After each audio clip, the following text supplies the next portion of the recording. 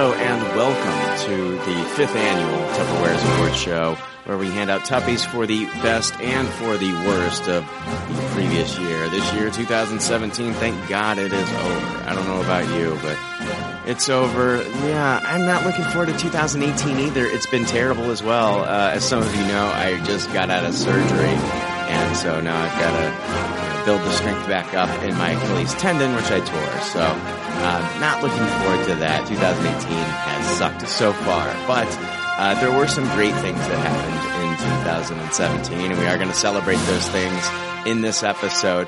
I just want to remind everyone that these are just our choices. So it's something that we named off that we really enjoyed, that you enjoyed, that we didn't say.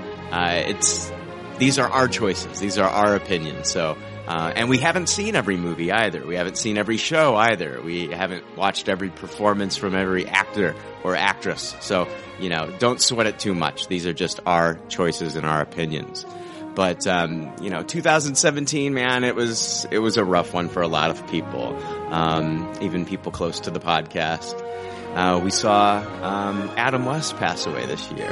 Tom Petty passed away. It was a rough year, but then there were some great things that happened this year as well. Two of our listeners that actually found each other through the podcast are now engaged to be married. So that blows my mind that is a thing that happened. So there are some wonderful things that happened this year. But without further ado, here is this year's Tupperwares 5th Annual Awards Show.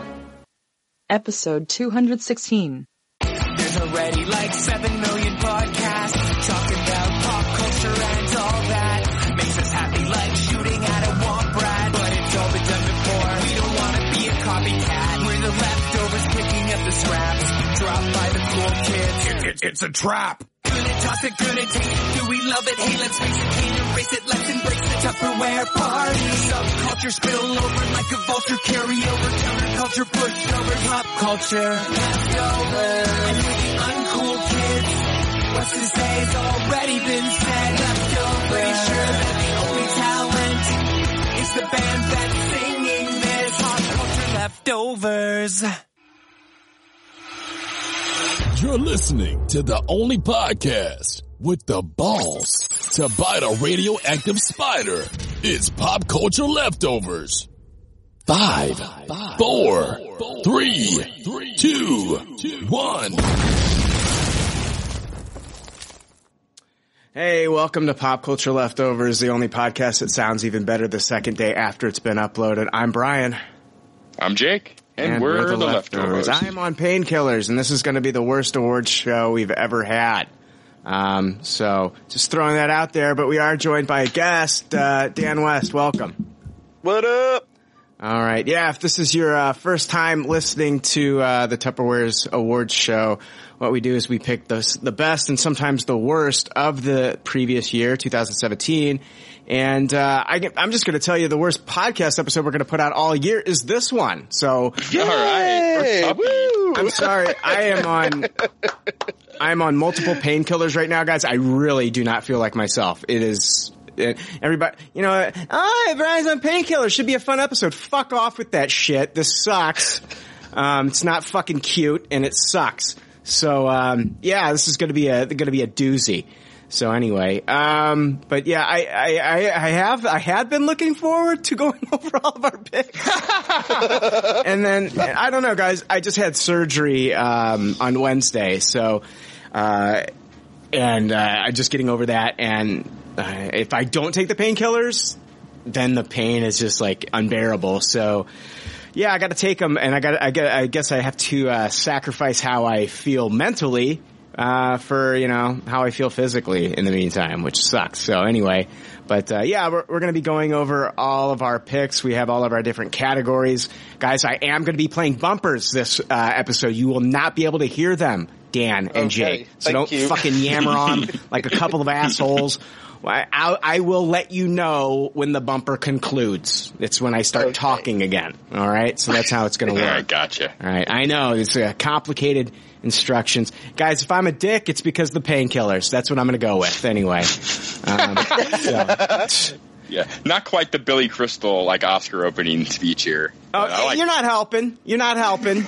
You're not helping, Jake. This is not helping. All right. Anyway, let's see here. I know I'm in a shit mood. I'm sorry, guys. I really can't control it, and it sucks. Let's see here. I guess we're just gonna, on with the ceremonies. I don't know what the fuck. Yeah, here we go. You guys ready to start? Yes. Yeah. All right, let's see here. We're going to start this year with the best comic book artist of the year. Comic book artist of the year. Picture pages, time to get your picture pages, time to get your crayons and your pencils. Picture pages, open up your picture pages, time to watch Bill Cosby do a picture page with you. All right. Do you guys, do either one of you have a comic book artist of the year? I do. All right, go for it. I am going to give comic book artist of the year to Jeff Darrow. Do you guys know who that is? Nope. No, I'm sorry. Okay, he does Shaolin Cowboy and put out a career retrospective hardback this year called Lead Poisoning. You guys would really like him. He has really detailed designs and pencils.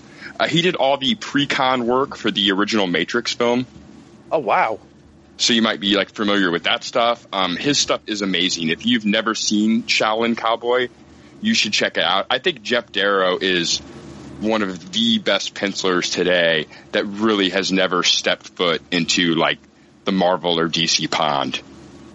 So, I mean, his stuff is just amazing. It's really, I haven't read too many comics this year. I've kind of let that go with money situation and everything, but I always try to look at what Jeff Darrow's doing. That Lead Poisoning, which is his career retrospective, is all pencils with no colors.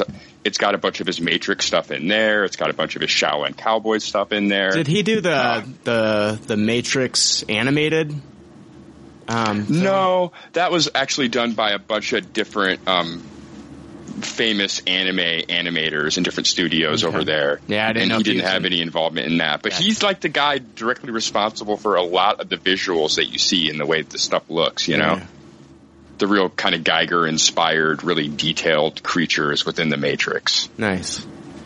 So, yeah, really, I suggest you Google him and check his stuff out on Facebook. He is really amazing. And he only puts out 1 or 2 issues of Shaolin Cowboy a year. It's kind of one of those things. So you can kind of get the whole run in just a couple hardbacks or softbacks, and well worth the checkout. Cool. Dan, do you got anything?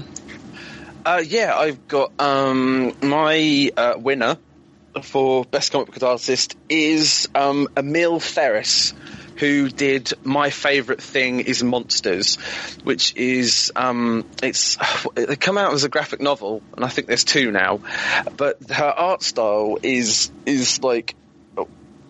amazing. It's ballpoint pen, and they've put it on lined paper, so it's drawn on lined paper like a notebook, and then that has been rendered into a computer and then printed off as is, so there's no digital manipulation or anything. So any mistakes that are in the drawings and things like that, they're all still there, and they're so much more difficult to kind of cover up. And it's just a real nice sort of, going back to original artwork where you could, if you fucked up, you could either have to start again, or you have to try to figure out a way to work in those mistakes into the drawing and everything. And it's kind of like a 19 sort of 40s, 50s kind of pulp style.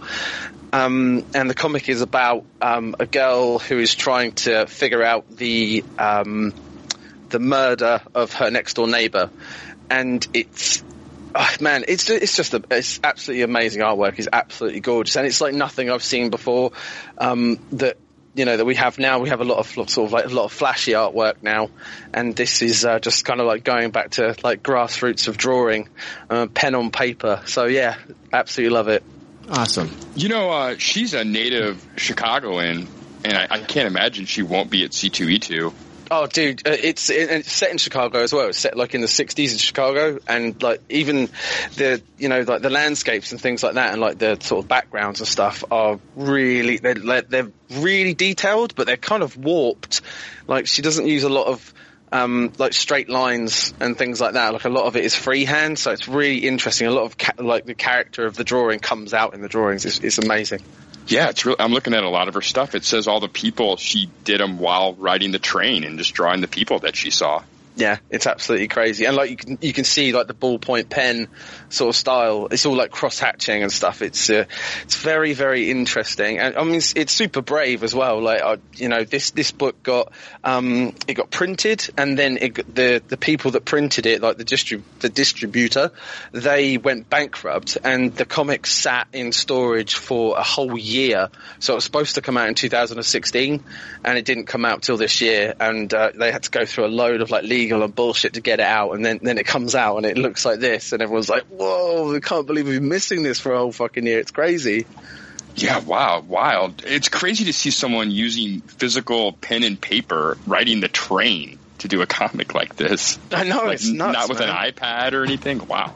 No, exactly. And like I said, like everything is just like scanned in to be printed, and there's no sort of Photoshop or anything like that involved. It's all just, and you can see the lines on the writing paper and everything. It's really interesting.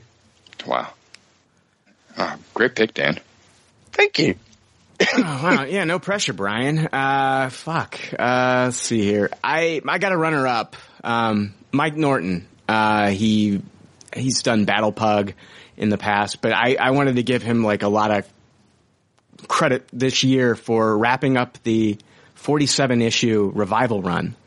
I mean, you don't see many runs in comic books like that anymore. Usually we're seeing, just a few issues here and then, here and there, and miniseries and things like that. You're not getting long runs of books anymore. Like, we're not seeing like 300 issues of Hellblazer anymore.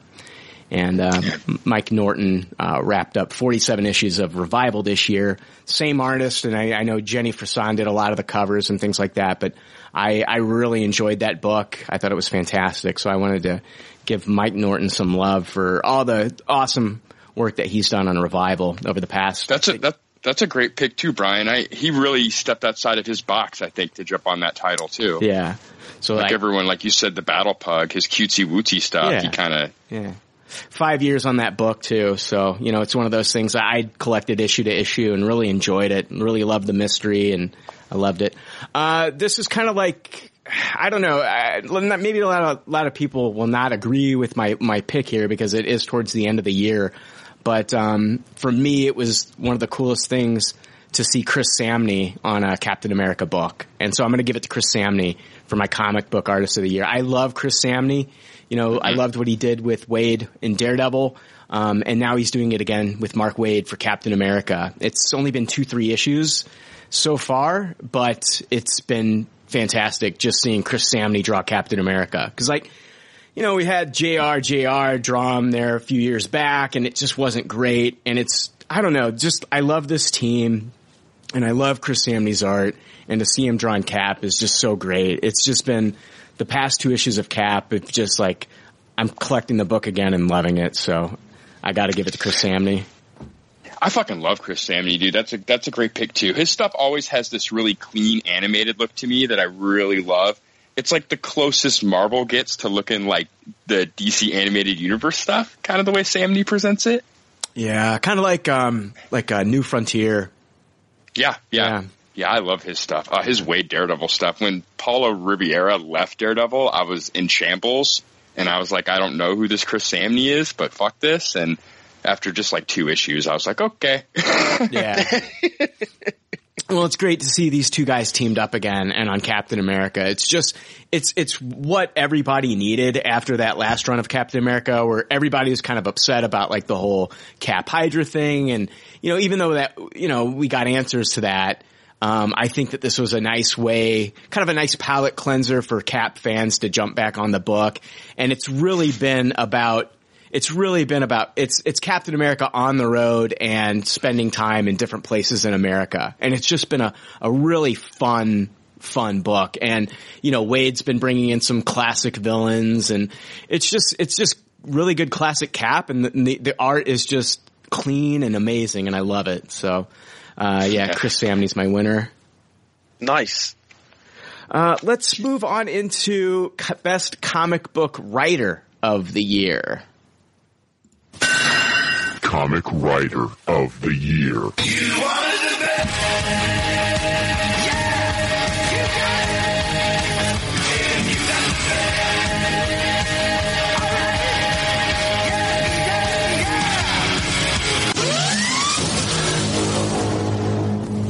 All right, Jake, I guess we'll start with you again like we did last time. All right, yeah, let's just continue the discussion then. I gave my best comic book writer to Mark Waid, and I think you already said just such a lot, Brian. He's that go-to guy. I mean, when you make a character too dark, when you need someone to come in and clean it up and retcon it and make it fun again, I mean, you call Mark Waid at this point. That's what he did with Archie. Archie got a little too dark, and so they brought in Mark. I'm kidding. I'm totally kidding about that. That's funny. That's funny. I mean, he can do other stuff too, but as far as the Marvel goes and DC goes, I mean, he's that guy. Like he just brings the fun back in. He wipes away all the convoluted, and it's. I just love Mark Waid, and he is one of my outspoken heroes on social media, and he does not put up with any bullshit in the comic industry as far as, shady stuff going on with other people, and I love Mark Waid on Facebook. That was part of the reason I gave it to him, too. One of the greatest people you can meet at a convention. He is my best writer of the year, Mark Waid. He was my choice last year, I believe. So, yeah, he's great. Last year I gave it to Scott Snyder. Dan. Yeah, I mean, I'm very similar to Jake. I'm not actually reading all that much. I haven't been for the last year, but I mean, from previous history and on a run that I absolutely love, I'm going to have to give best comic book writer to Brian K. Vaughan for Saga because Saga, basically, because it's like, nothing that I'd read previously, and I just every character has their own particular voice. Nothing I've ever read feels out of character or in the situations they're in, and from the first book that I read, like the characterization has continued, and I mean it's got to a stage now where like you can read bubbles and you can actually kind of tell like what character is saying that with them like being off panel. It's it's so damn good. So Brian K. Vaughan for Saga for me. Oh, and an honorable mention for I haven't actually read any of this, but I know that he's doing great things. Is Tom King doing Batman as well? Nice, cool. Yeah, I have not read any of the Tom King Batman stuff, so.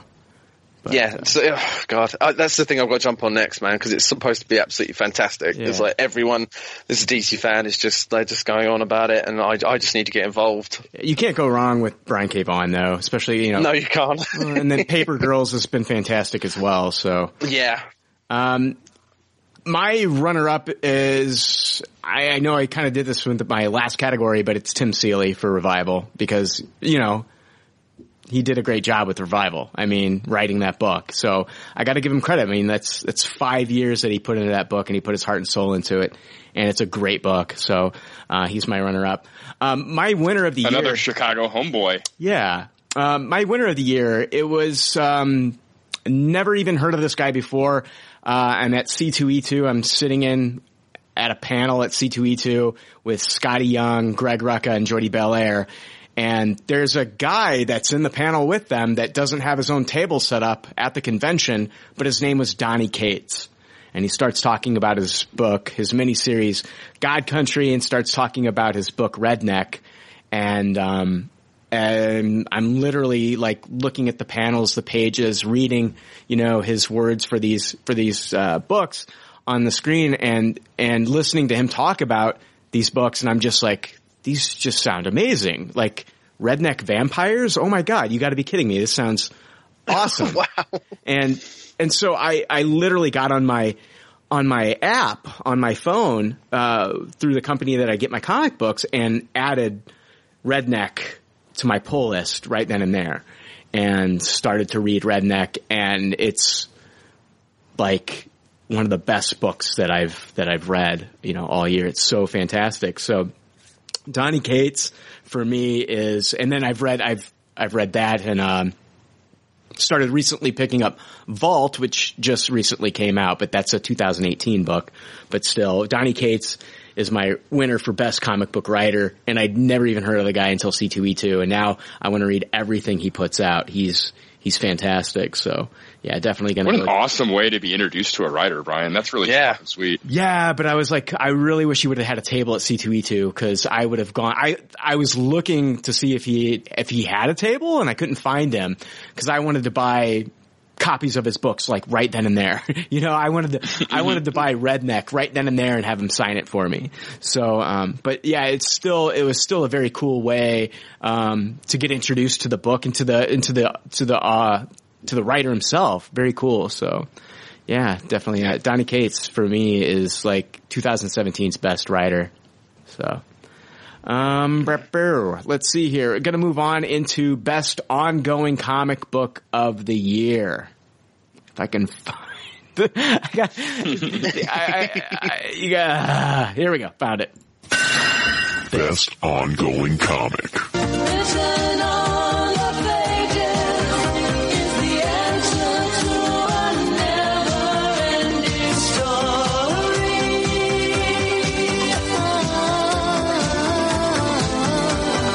Never-ending story.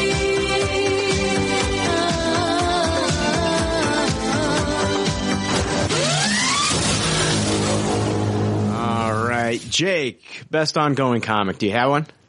Yes, I do. I don't have an actual best ongoing comic book.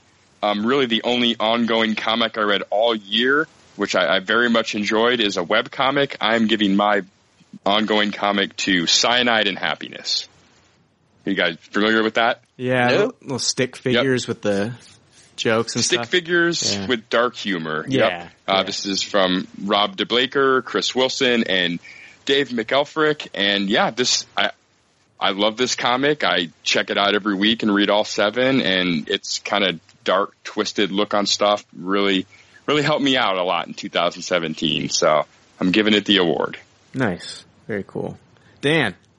Awesome. Yeah, unfortunately, I'm going to have to stick to my guns, and I'm going to be going with Saga again because it's very similar to Jake, man. It's kind of the only comic that I'm kind of picking up on the regular, and I wait for the well, not the trades, but like the compendiums that we get over here.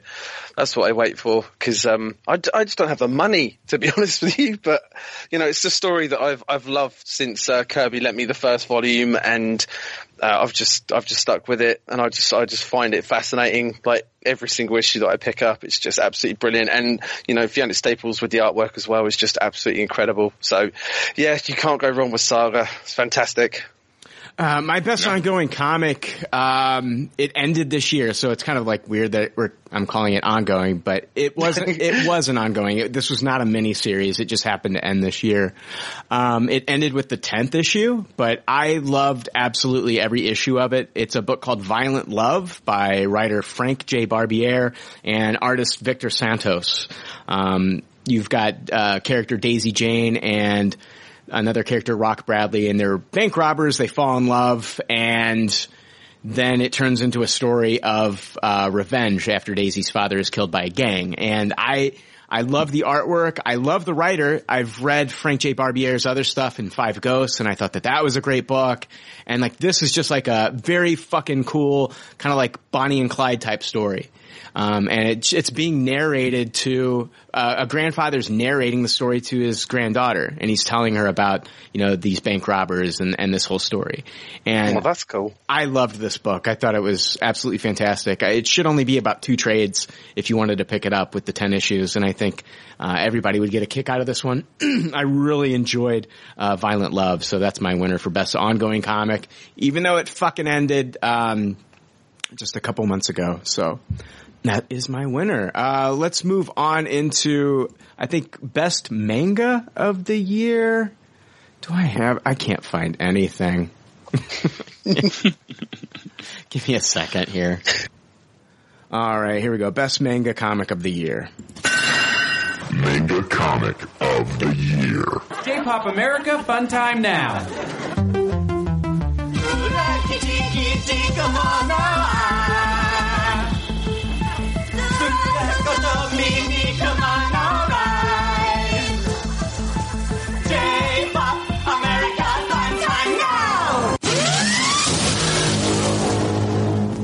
I have nothing for this, so this is basically Jake's category, I think. Yeah, I'm going to go ahead and give this to, oh, crap, I'm going to drop my mic is what I'm going to do. I'm going to give this to... we've already dropped the episode, so you might as well. I'm going to give this to Black Clover. It is written by Yuki Tabata. It comes out monthly in Weekly Shonen Jump. The story centers around a young boy named Asta. He basically lives in this world where everyone has magic power. Every single person has some kind of ability or power, and he's the guy that doesn't have one. He's the pathetic one, but then all of a sudden he gets the biggest power of all, and I don't really want to go into too many spoilers on all this and everything. They made it an anime television series. It just premiered about a month ago. There's about 4 episodes of that. I actually kind of hate the TV show. I love the comic, but the voice acting is so terrible and whiny in the TV show that it's really turned me off of it. But I'm still really enjoying the comic. I'm going to keep going on that, but I'm out on the TV show. But yeah, Black Clover. Right on, Black Clover. Let's see here. Let's move on into Best Villain of the Year. And I believe Worst Villain if you have them. Let's see here. Villain of the Year. Best Villain of the Year. Silence, you furry fool! I've had it with your whining and bumbling. Excellent! They haven't spotted us. Cobra, attack! I would have waited an eternity for this. It's over, Prime. Ancient spirits of evil, transform this decayed form to Mumra, the ever-living.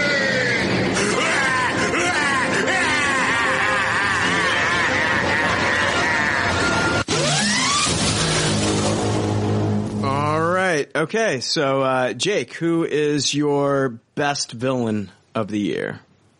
My best villain of the year. Are we going to do best and worst separate? Yeah, absolutely. Yeah. Okay, that sounds good. My best villain of the year, I've got an honorable mention to Michael Keaton. Not from Spider-Man, that was a big joke, but from The Founder. That came out this year, The Founder? It came out in 2017, didn't it? Yeah, it did. Oh, did it? Oh, okay. Yep. It must come out early 2017. And I mostly just wanted to rip on how lackluster he was in Spider-Man there. Oh, okay. I got honorable mentions to Hela from Thor Ragnarok. The Founder came out in 2016, guys. Okay. That's fine. As long as you know, as long as you got to use that joke, I'm fine with it then. But yeah, it came out in 2016, just so you know. The joke is ruined by fact. Yeah. So no more honorable mentions. No, you're fine. It was limited release in 2016, but it's saying official release here is January 20th of this year. So you're fine. All right. Yeah, you're fine. We made it. The joke is clear. Woo! I'm going to give my runner-up to Ego the Living Planet, Kurt Russell in Guardians of the Galaxy 2. Oh, nice. He was fantastic, Kurt Russell. I mean, when is Kurt Russell not gonna bring it? You know, he's never going to be the one to phone it in. And it's a Marvel villain that worked, so that's few and far between. So I got to give that some love. But I'm going to give my best movie villain of the year to Pennywise the Clown. Oh. Yeah, I loved it. Bill Skarsgård's performance wasn't the best, but just the embodiment of Pennywise and how much I love that movie. I got to give it to him. No, Pennywise is back. The only reason I'm saying is because that is my best villain of the year as well. Dude, I didn't say he wasn't good. I thought he was fucking amazing. I loved it. Yeah, I thought his best scene was the first 15 minutes, and then they relied a bit too much on the special effects and not his performances, which was a mistake. But I'm not taking that away from how great Pennywise was. Yeah, agreed. Yeah, he's my best villain of the year as well. It's strange when you go back and watch the Tim Curry version. We kind of lauded him as this amazing portrayal, and he was good, but you sort of like, you know, put that performance in that TV, you know, that TV movie as well, and you just go, huh. I think I was a bit too young the first time I watched it. That's why it scared me so much. And you go back and watch it and go, this is terrible.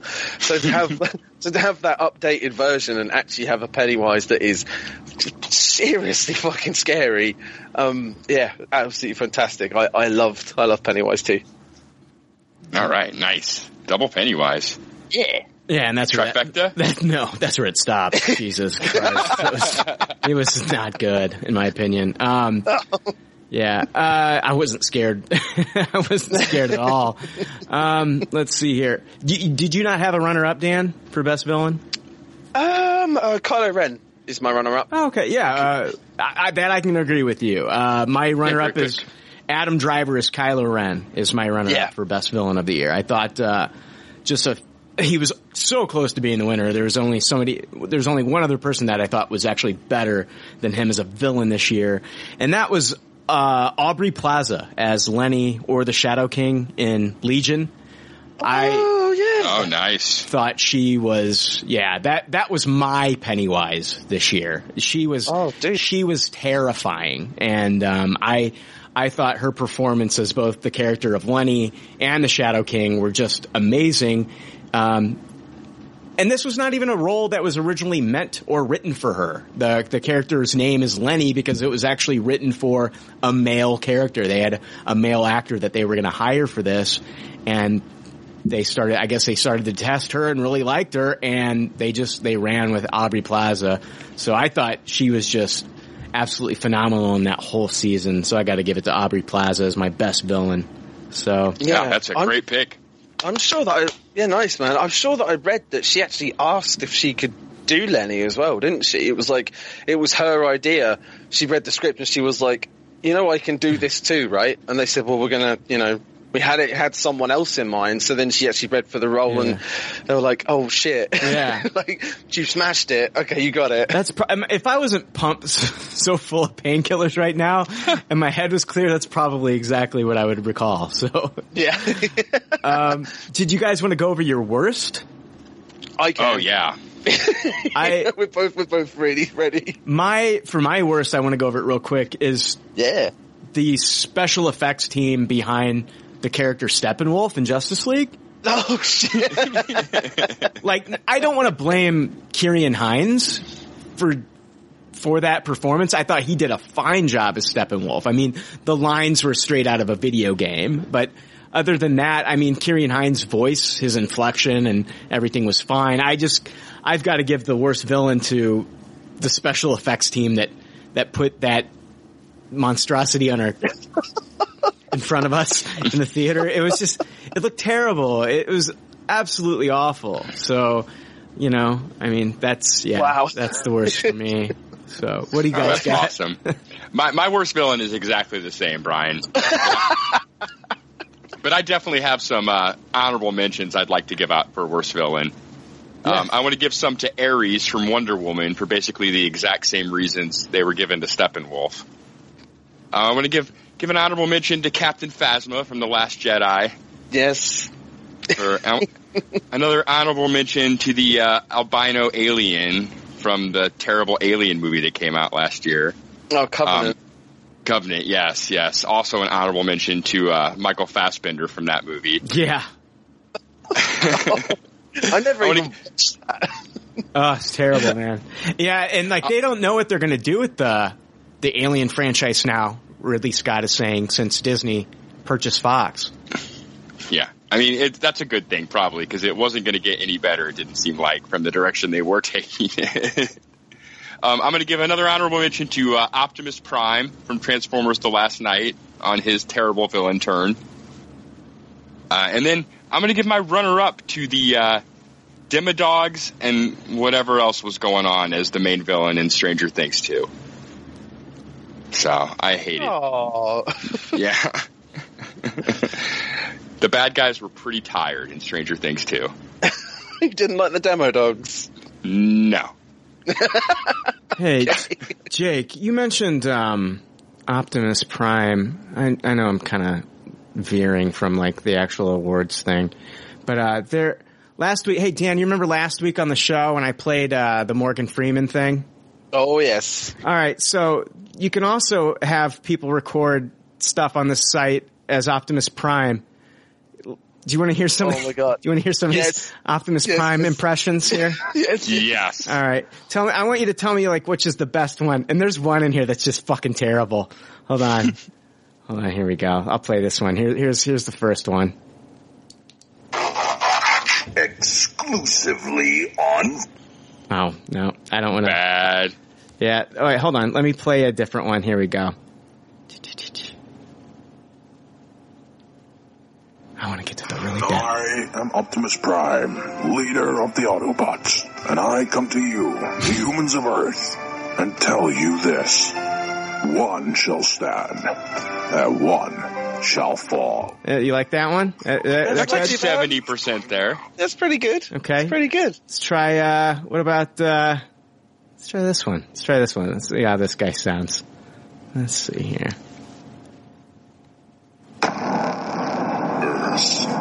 Birthplace of the human race. A species much like our own, capable of great compassion and great violence. Yeah, what do you think? Any good? That was terrible. I don't even know that's supposed to be Optimus Prime. Yeah, that was weird. All right, let's see. Let's try this guy. What do we got here? I am Optimus Prime. It is up to us to spread the word. Hold on, I gotta find the best one. Let me just get to it. Here we go. We go. So far, the tuppy goes to the first guy. Is this it? Connor Cronus. No, that's not it. It's gotta be the last one. Here we go. This is the best one ever. You gotta listen to this one. This one is perfect. Hold on, here we go. This is Optimus Prime. Whoa, dude, that's Freddy Krueger. My voice. If you like my work, then order now for just $5. I am Optimus Prime. I am coming. Oh my God, the fucking creeper Optimus Prime. That is the worst. Honestly, I want to pay the guy $5 just to repeat a script of him saying that he's the worst Optimus Prime impression on the entire internet. I might like make that happen. Bart Simpson chalkboard treatment. Oh, that was Say terrible. it over and over and over again. Oh, man. Wow. Yeah. Dan, did you go over your worst? No, I Sorry, I'm getting sidetracked. I had a lot. I'm sorry. That's okay, man. Yeah, there was a few in Jake's list which were runners up and stuff. But my worst villain is X-24 from Logan. Not the portrayal or anything, just the writing and the fact that he turned up and existed in the first place. Yeah, you just can't let that shit go, can you? I can't, no. If you asked me to round up the year, I'm going to point out my biggest disappointments. So yeah, X-24 for me. Oh yeah, I'm throwing you on my fucking list, Dan.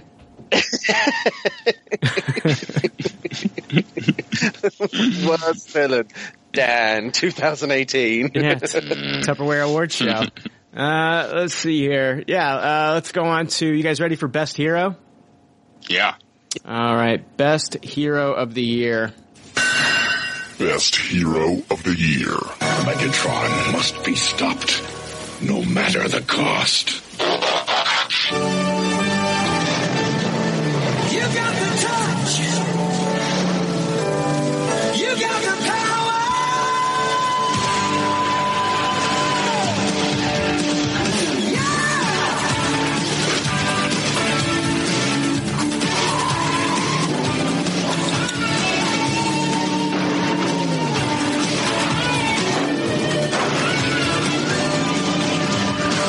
One shall stand, one shall fall. Why throw away your life so recklessly? That's a question you should ask yourself, Megatron. All right, yes, the Best Hero of the Year. Jake, who do you've got? Who do I have? I have a runner-up. My runner-up is Lego Batman. So got to give him some props in here. Throw some Lego Batman love. But my winner is, kind of a little bit for the same reason that you gave some revival love. I got to give this for best hero. I got to give it to Wolverine for finally having a good solo movie. Shut up, Dan. High-tasted, Jake. High-tasted. Yeah, don't do that, Jake. That's the thing. Like, our listeners do that all the time. Like, our listeners, accused me and you of tossing Spider-Man Homecoming, which we did not. And so Dan gave Logan a high taste it. So I apologize. I will not perpetuate that myself. Yeah. But yeah, I'm giving my best hero to Logan. Nice. It's a great pick. Great pick. No runner-up or anything? I gave runner-up to Lego Batman. Oh, okay. I do have a worst hero. Worst. Did you want to wait on that, or? I'll give it right now. The worst hero is regular Batman. We basically spent all 2017 talking about who the next Batman would be. So I think Batman is pretty tarnished and had a very terrible year. Worst hero, Batman. Do you mean like Ben Affleck's Batman? Ben Affleck movie, DC movie Batman. Yeah, God damn it. I'm just gonna. But he's mine as well. It's mine too. So I sweep it. Yeah, worst. Yeah, my worst hero was Ben Affleck as Batman, is what I've written down. So. Yeah, mine's Batman. Completely unrecognizable as Batman. Terrible. Just start to finish. No. All right, Dan. Who do you got for best hero? My best, I had to think about this because I thought I was going to do, people that played roles in movies which were like really good, but they're also doing really cool stuff like outside of it as well. But I couldn't really think of anybody. So I'm just going to go, my best hero for this year is Mark Hamill as Luke Skywalker in The Last Jedi. Because I know it's contentious for some people, but I loved the way we were reintroduced to Luke. I loved his attitude being so different, and the fact that he was, almost like Yoda was in Empire. He was kind of like quite flippant with a lot of things, which I thought was funny. And I just loved the way that his entire character arc sort of came round. And, at the end of the day, he saved everybody. And, oh, man, that movie. I'm not doing any spoilers, but, Luke Skywalker. Awesome. Yeah. Great pick. He's my runner-up for best hero, is Mark Hamill as Luke Skywalker. So, for the same reasons, man. Really, really loved that film. And I know it's divisive, and I didn't like it, not my Luke, whatever. This is my award show, so chill the fuck out. That's my pick. But my best hero of the year is Gal Gadot as Wonder Woman. By far and away, like, the best moment is No Man's Land. For me, that was just one of the best scenes I've seen in a modern day superhero movie. It was incredible. She embodies the character, and I loved that movie. And Dan, I know you're not a fan of it, but this is my pick. I thought she was phenomenal in that film, so that she's my top hero of 2017. Nice, so yeah, that's a great pick. I know I'm not a fan of the film, but Gal Gadot as a person and representing women, she's fucking fantastic. Growing up, as a boy, I got to grow up and see, Christopher Reeve play Superman, and then I could throw on a cape and go in my backyard and run around like a jackass. But what's my sister doing? She's picking, she doesn't have anything, she's got her Barbie dolls and stuff like that. Now it's now girls growing up, they can pop in the Gal Gadot Wonder Woman Blu-ray, and they've got a hero that they can look up to as well. She's doing for young girls what was happening for us as young boys, when we were, years ago. So I think it's about time that we're getting these movies. Just make them good. We don't need Electras. Just make good movies. That's what I'm hoping, Captain Marvel in 2019, when we get that movie, that it's going to live up to what we really want that film to be. It seems like it's shaping up to be something special. Ben Mendelsohn possibly I think he is in the film. We've got, Samuel Jackson and stuff like that. I'm really looking forward to it. So we'll see. But, let's move on to our next category, which is the toy of the year. Yeah, here we go. Best toy of the year. Just get those wonderful toys. I'm not even going to waste anybody's time with this. I don't have anything. So you guys knock yourselves out. Have you got Dan, you got a toy? Yes, I do. Go for it. I have chosen, no runner-ups, just the winner, is the Spin Masters Hero Edition of BB-8. The remote controllable BB-8 unit that is, I don't think it's full, it's not full size, but it's like 2/3 bigger than the Spiro one that came out. And this is the Hero Edition that got released this year. I think Joe Martin got it for Christmas, which I've seen some videos of, and I've wanted this. I haven't got it because it's so much damn money, but it's released at $230, and this thing reacts to voice commands. It has the remote as well if you want to sort of like manually control him. But my God, just having an actual like fully functioning BB-8 around the house would be fucking amazing. Yeah, so yep, Spin Masters Hero BB-8 is my toy of the year. Whew, $240. That thing's sweet as fuck though. I've seen the videos too, and that thing is sweet. Yep. All right. I also have no runner-up. I am giving toy of the year to the Maleficent Pop. She's in dragon form from Sleeping Beauty. It is the best Funko Pop in my entire collection. I love this thing. Oh man, it's gorgeous. I think even if you're not a Funko Pop guy, this thing is beautiful. Like you can barely even tell it is a Funko Pop because it is a dragon, so it doesn't have its dead child eyes or anything.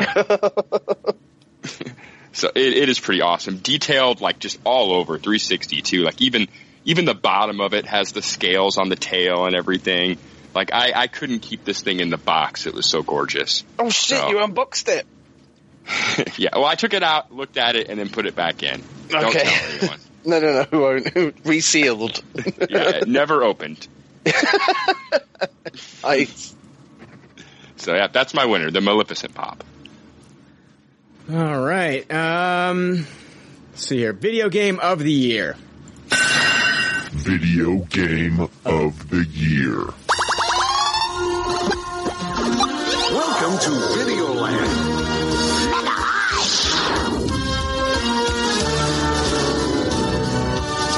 Wake up, Kid Icarus. Welcome to Castlevania. It's Congo Land. Mother Brain will get you, little princess. Princess, the palace is under siege. Behold, the ultimate warp zone. All right, guys. Again, I have nothing for this one, so I'll kind of just let you guys take over from this point. Video game of the year. Cool. Video game of the year. Do you want me to go first, dude? Go for it. Okay, my runner-up this year is Injustice 2. I have it on the PlayStation 4. Super solid fighting game, amazing roster of characters from like the DC universe. Absolutely amazing fun to play. Kicking people's ass with Hellboy and Swamp Thing has, I was going to say never been so much fun, but it's never been done. So, it's awesome. And in fact, it's such a good game. They're actually doing like high stakes money tournaments now. That's how solid this is. So that like shows you like the quality of this game. It's beautiful to look at. The story mode is absolutely fantastic as well. It is like a lot darker than a lot of the, like the DC runs that we have at the moment. But, they based the Injustice comic on the first game. So this is a continuation of that story with like the Superman gone bad sort of thing. So yeah, that's my runner-up. But my video game of the year, and this was really difficult because there is so many amazing games this year. But it's actually a game that I picked up this week. And I got it because it was recommended to me by one of the army members. We're in 2018, Dan. You got it this week? Yeah, but it came out in April, I think. Okay. Yeah, so, I never heard of it before. All right. And basically Mike, who was on one of the LAP episodes with me, he recommended it, and it sounded like something I'd really enjoy, and I picked it up, and I've been playing it, and it's fucking fantastic. And it is called Hollow Knight, and it is, it's a Metroidvania style game. So it's like Super Metroid meets Castlevania, like a huge interconnected map. It's like an RPG where you like pick up new skills to help yourself like traverse around the map. And it's almost like if Tim Burton had made a video game. Like, the art style is absolutely gorgeous. It looks like it's all hand animated. I don't think it is, but it looks that way. And oh man, it's so much fun. It's really fluid, really solid, and it's only, I'm assuming it's about $10 for the US. And you can pick it up on Steam, so I think it's PC only, because I did look for it on my PlayStation, but it wasn't there. But it's absolutely amazing. Just really fun game, like harkens back to all those old, like, side-scrolling Castlevania, Super Metroid games that we used to play. Really original art style, incredible music, and it's just super, super fun. It's absolutely beautiful. Wow, that sounds amazing. I want to play that. I wish it was on PlayStation. Yeah, I know. That's the first place I looked, man. But yeah, I can only find it on Steam, so I have to like plug in my Xbox controller into my PC to play it. But it is good. It is really, really good. Oh man, nice pick, Dan. Nice pick. All right, I got a runner-up. My runner-up is a game that drove me absolutely crazy for 30 days, so I had to give it some props. It is Everwing. Oh no! Yeah. Yes, Everwing is a Facebook Messenger game that you can pull up. You can pull up the games tab and click it and find Everwing. It is like an updated Galaga for this generation. It's a completely like ADD version of Galaga. And oh man, I was just addicted to this game like fucking crack for like a straight month. I tried to pass on that addiction as much as possible to other people. That worked too, and that was fun. I had Kirby absolutely fucking fascinated and drooling over this dumb shit. So gotta give Everwing some. You too, that's right. Yeah, there's about 8 of us that were all playing it. Jesus Christ. Everwing is so simple but so addictive and so fun. That shit was like crack. I hadn't been cracked on a game like that for a very long time, so I had to give that some love. I couldn't stop playing it. It was stupid. And I'm giving video game of the year to Zelda Breath of the Wild. Finally, I don't have to shake my fist while I'm playing a Zelda game. I've just been the most frustrated Nintendo fan during the kind of Wii U phase, where I had to just fucking shake everything to play these games. I'm not trying to like hurt my wrist while I'm playing a Zelda game, and we're back. And not only are we back from that, but the game itself is just stunning. It's a giant open world. You truly can just do whatever you want whenever you want. You know, as far as the side quests and everything, it just really feels like you're just dropped into Hyrule for the first time. It's Breath of the Wild is just too much. Video game of the year. Nice. All right. Everybody did I lose somebody? Nope. No. Okay. I heard something. Let's see here. We're going to move on to animated TV shows. I have a category, if you guys have it. I think I forgot to bring it up to you, but it's Best New Animated. I don't know if I told you guys that you could pick Best New Animated or not. If you didn't, that's fine. I'll give you guys mine, and then we'll jump into the Best Animated TV Show of the year. But I have 3 that I wanted to talk about for Best New Animated. The number in the 3 spot is Last Man on the VRV app. It's awesome. Fighting, magic, mystery. It's just and the animation style is amazing. It's based on a French comic book. So if you have the VRV app, definitely check out Last Man. It's a VRV exclusive. The next one is Tarantula on TBS. I love this show. Danny McBride is like an executive producer on this one. And I talked about it last week a little bit. It reminds me of like Cheech and Chong meets, what's that? Cheech and Chong meets the dude from The Big Lebowski meets King of the Hill.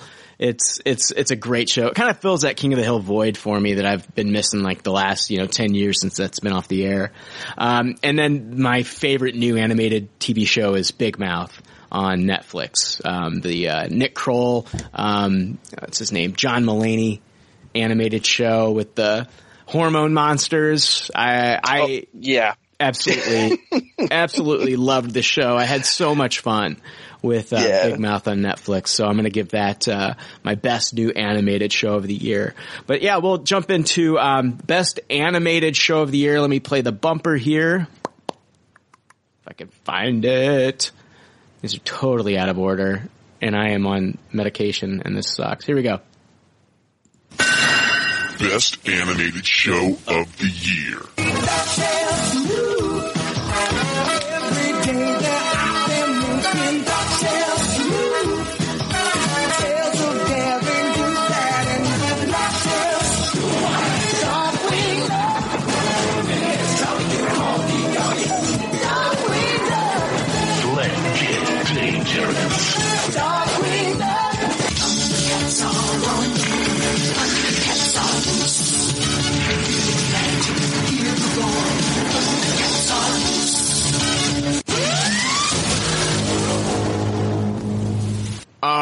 what do you guys got for best animated TV show of the year?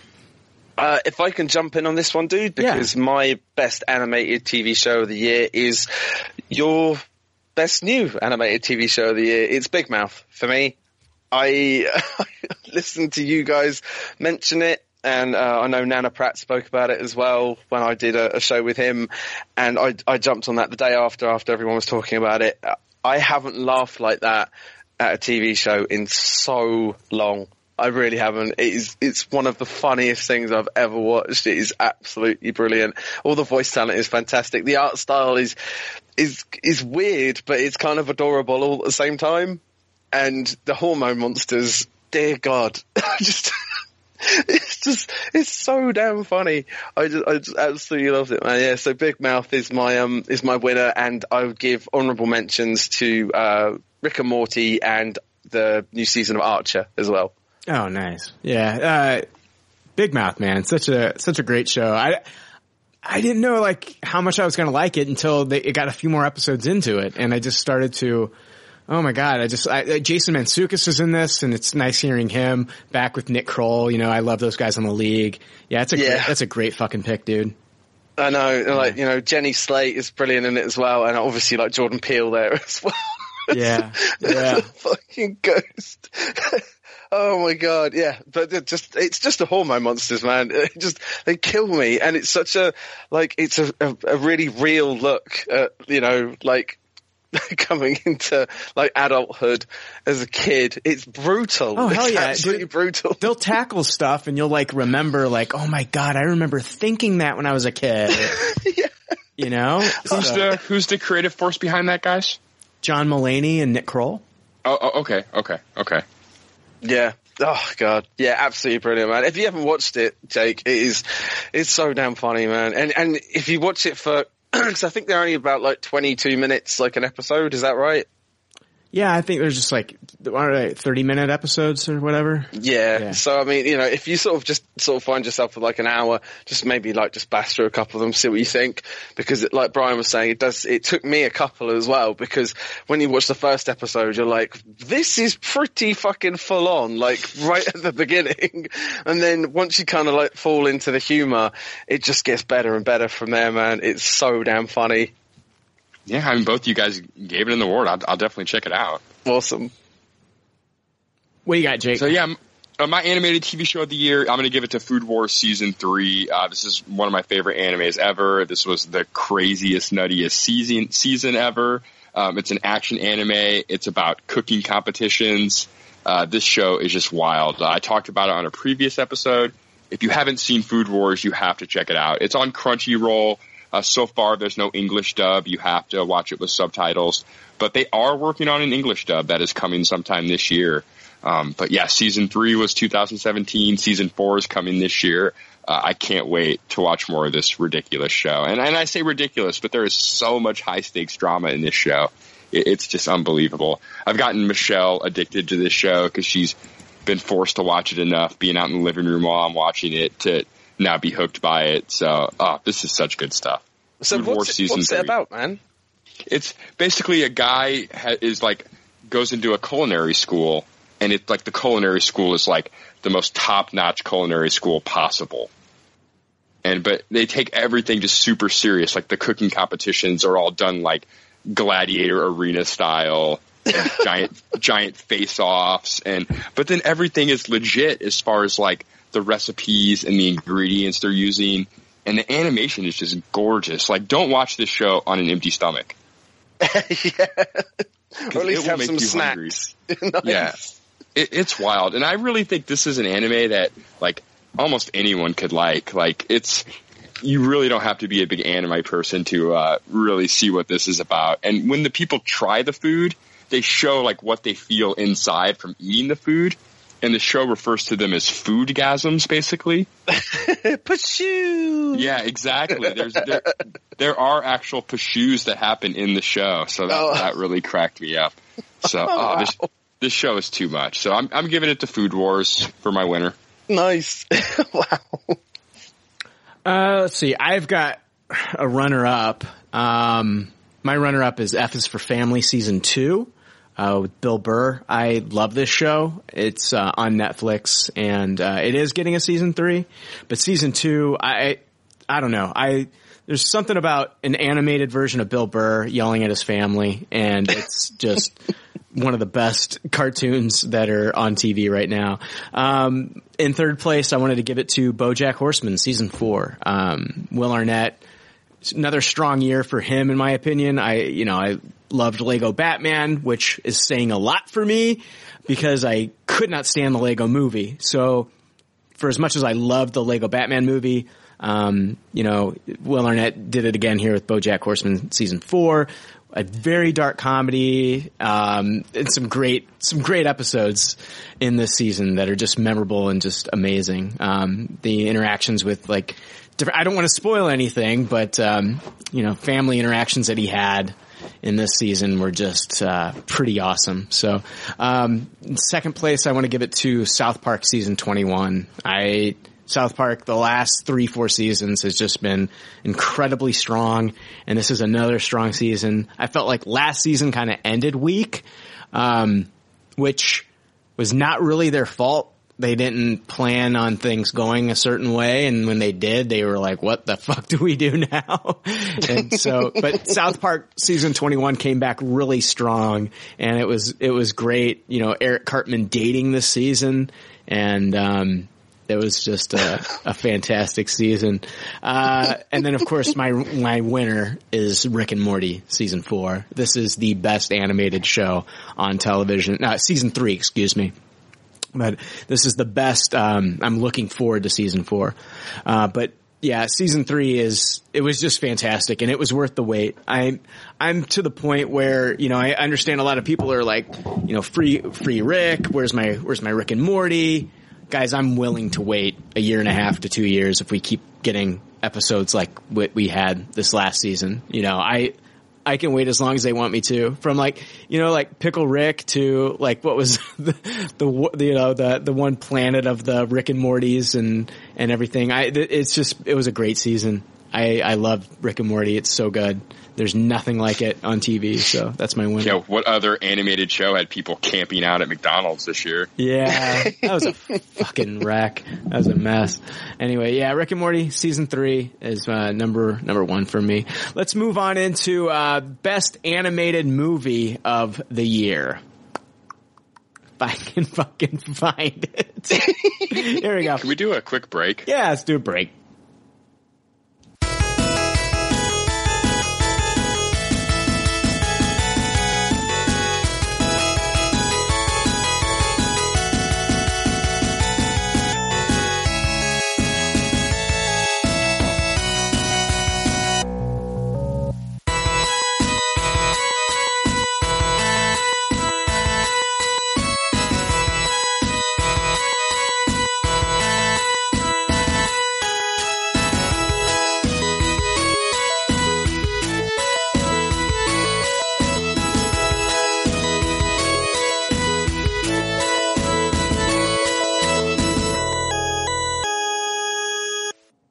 Hey, we are back, and it is time for the animated movie of the year. The animated movie of the year. Drink the drink. But I don't want the drink. He doesn't want the drink. He does. I don't. You do. I don't. You do. I don't. You do. I don't. You don't. I do. You don't. I do. You don't. Listen, when I say I do, that means I do. To infinity and beyond. We going in there? Yep. P. Sherman, 42 Wallaby Way, Sydney? Yep. We're gonna just swim straight. Just keep swimming. Just keep swimming. Sorry? All right, 2017's animated movie of the year. What do you guys got? I know, Dan, you don't have anything for this category. I ain't got nothing. I haven't watched one animated movie from 2017 this year. I can't believe it. What have I been doing with my life? Yeah, what are you doing with your life? I'm going to go ahead. I'm going to give runner-up to Lego Batman. I wanted to give it some more love. But I'm going to give my winner to Coco, the Pixar offering from this year. I know Pixar also did Cars 3, I guess, but Coco was definitely their true shining star. I just love this movie so much. So much imagination, so much fun. Just a gorgeous, gorgeous movie. Can't wait to have this at home so I can watch it 18 more times in a week. And, you know, I'm already listening to the soundtrack on Spotify. This is a great movie, Coco. All right. I have a runner-up, and then I have 3 winners here that I wanted to go over. My runner-up is Starship Troopers, Traitor of Mars. I loved this movie. I'm a big Starship Troopers fan. I love the actual film that came out in 98. And the Starship Traitor of Mars is basically a love letter to that, and it takes place 20 years later, and you catch up with all the same characters that you were introduced to in the first original film. And it has the feel of the original film, and there's a lot of humor, and some of the new characters that you get introduced to are a lot of fun. I was expecting to go into this and hate it, and I saw it in the theater. It had a one-night theatrical run. And I went into the theater and I was expecting to hate it. And within 20 minutes, I'm like, why am I not hating this? Why am I loving this? And it continued to get better and better and better. And by the end of the movie, I was like, I love it, and I Tupperware it. And I bought it on Blu-ray a couple weeks ago. So Starship Trooper Traitor of Mars is my runner-up. Third place, I'm going to give it to Coco. Coco was a great movie. I saw this one about 2 weeks ago, and I really enjoyed it. Great story, a lot of fun, beautiful animation, and Pixar did it again with that one. I thought it was fantastic. In second place, this movie actually came out here in the U.S. this year. It was a 2016 movie, but we didn't get it here until this year. I'm going to give it to Your Name.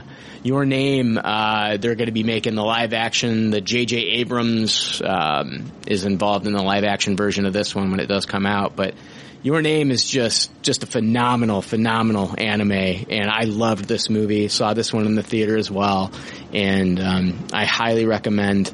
You can buy it on Blu-ray right now, or you can rent it. I highly recommend Your Name. It's so good. But my top animated movie of the year is a movie that kind of just shook me to my core, and it's called A Silent Voice. And this is another anime, and this is, in my opinion, the best animated movie that came out all year. Like the lessons and the themes that this movie teaches you. I think this is a great movie to show young kids, as far as anti-bullying. I also, kids dealing with, in high school that are dealing with depression and things like that. People that don't like themselves. This is a great movie for them to watch. It really has some great lessons and great themes. The animation's great. There's moments in this movie where I found myself crying and tearing up because of the lessons that it taught me, and it really made me think. And I love this movie, and I'm dying to own this one on Blu-ray, but it's not out yet. But A Silent Voice is my animated movie of the year. All right, great pick. I can't wait to see that. Do you know when it comes out on Blu-ray finally? I don't know. I really don't know. I've added it. I've put it into my Amazon, and there's not there. You can't even pre-order it yet. Last time I checked, so. I'm checking iTunes right now, and it won't let you. Same thing. You can't even pre-order the movie yet. Right. So I'm looking forward to owning that one. I do own Your Name because I saw that one on Blu-ray and I had to pick it up, and I love that movie. And I didn't think anything was going to top Your Name, and A Silent Voice came out and just. I wouldn't say it destroyed Your Name, but it's really, really good. I highly recommend it. Let's move on into our best TV show of the year. Best television show of the year.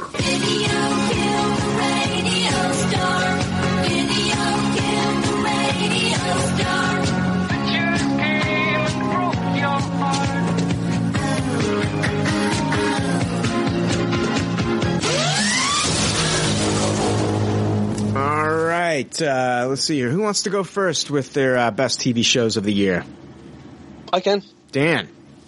Okay, I've got a lot of honourable mentions because I was saying to Jake off air that this has been an insane year for TV shows. My honourable mentions are Stranger Things. Everyone knows Stranger Things. Preacher, Glow, Black Mirror, The Orville, final series of Sherlock, The Walking Dead, and Game of Thrones. Those are my honourable mentions. So and this has been such a difficult choice.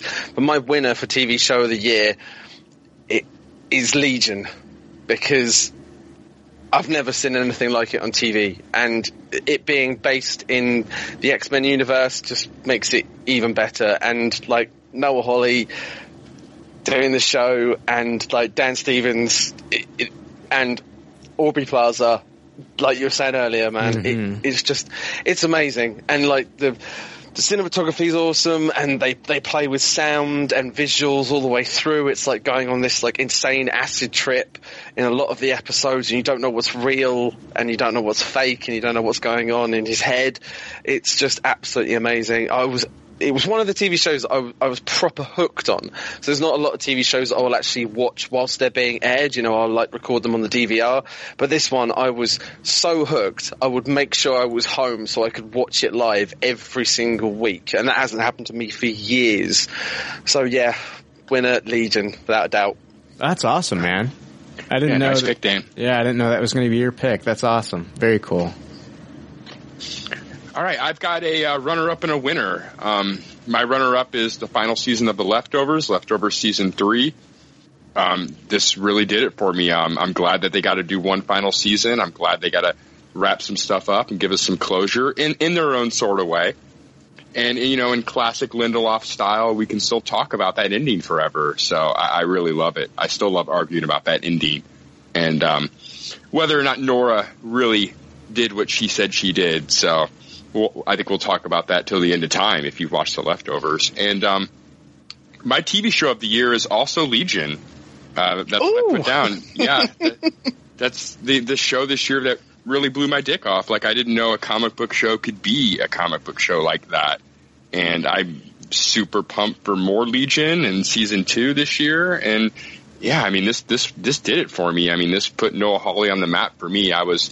I've not been on the Fargo train, so I just heard all the buzz and heard that this could be good. And wow, I did not believe what I saw when I tuned in to watch Legion. And just like Dan, it takes a lot for me to give a shit and be there every week for a weekly episodic TV show. I struggle with that. I usually just watch them after unless I'm hooked.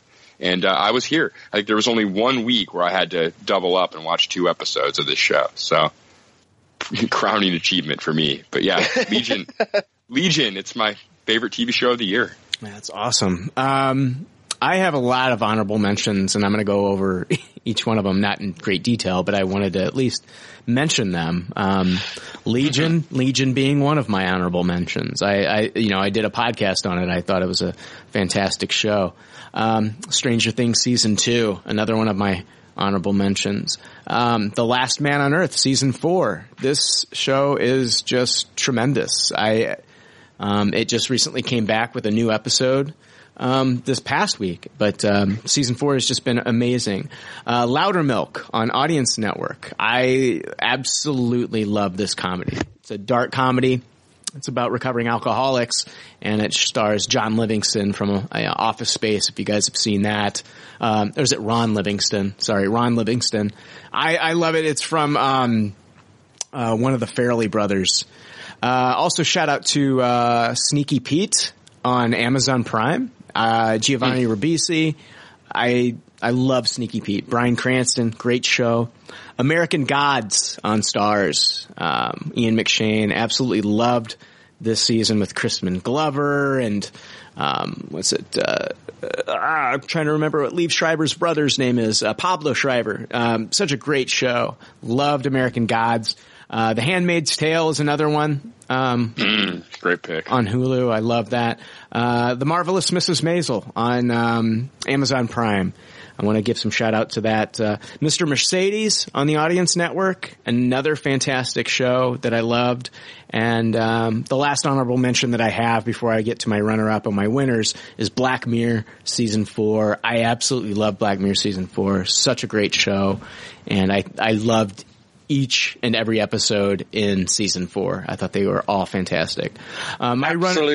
Absolutely amazing year for TV this year. Yeah. It's ridiculous, the amount of choice. It's so good. Yeah, I know I've left some things off my list too. So yeah, exactly. Well, me too, man. Like you were saying, American Gods as well. You know, that should have been there, but there was so much to write down. Oh yeah. My runner-up this year is The Leftovers, the final season, and it was just a great season. I thought the ending was very satisfying for me, not knowing. I love not knowing. I have my own theories on, whether Nora did what she said she did, but it doesn't matter because it was, when it all ended, it was just the whole thing from top to bottom was great. I was worried when they got into like the whole, like season 2, when they got into the whole hotel thing. And when they revisited it, I applauded that they went back to the hotel story. And just Damon Lindelof making some daring choices, and it really paid off for me, that whole series. Number 3 for best TV show of the year is going to be Glow.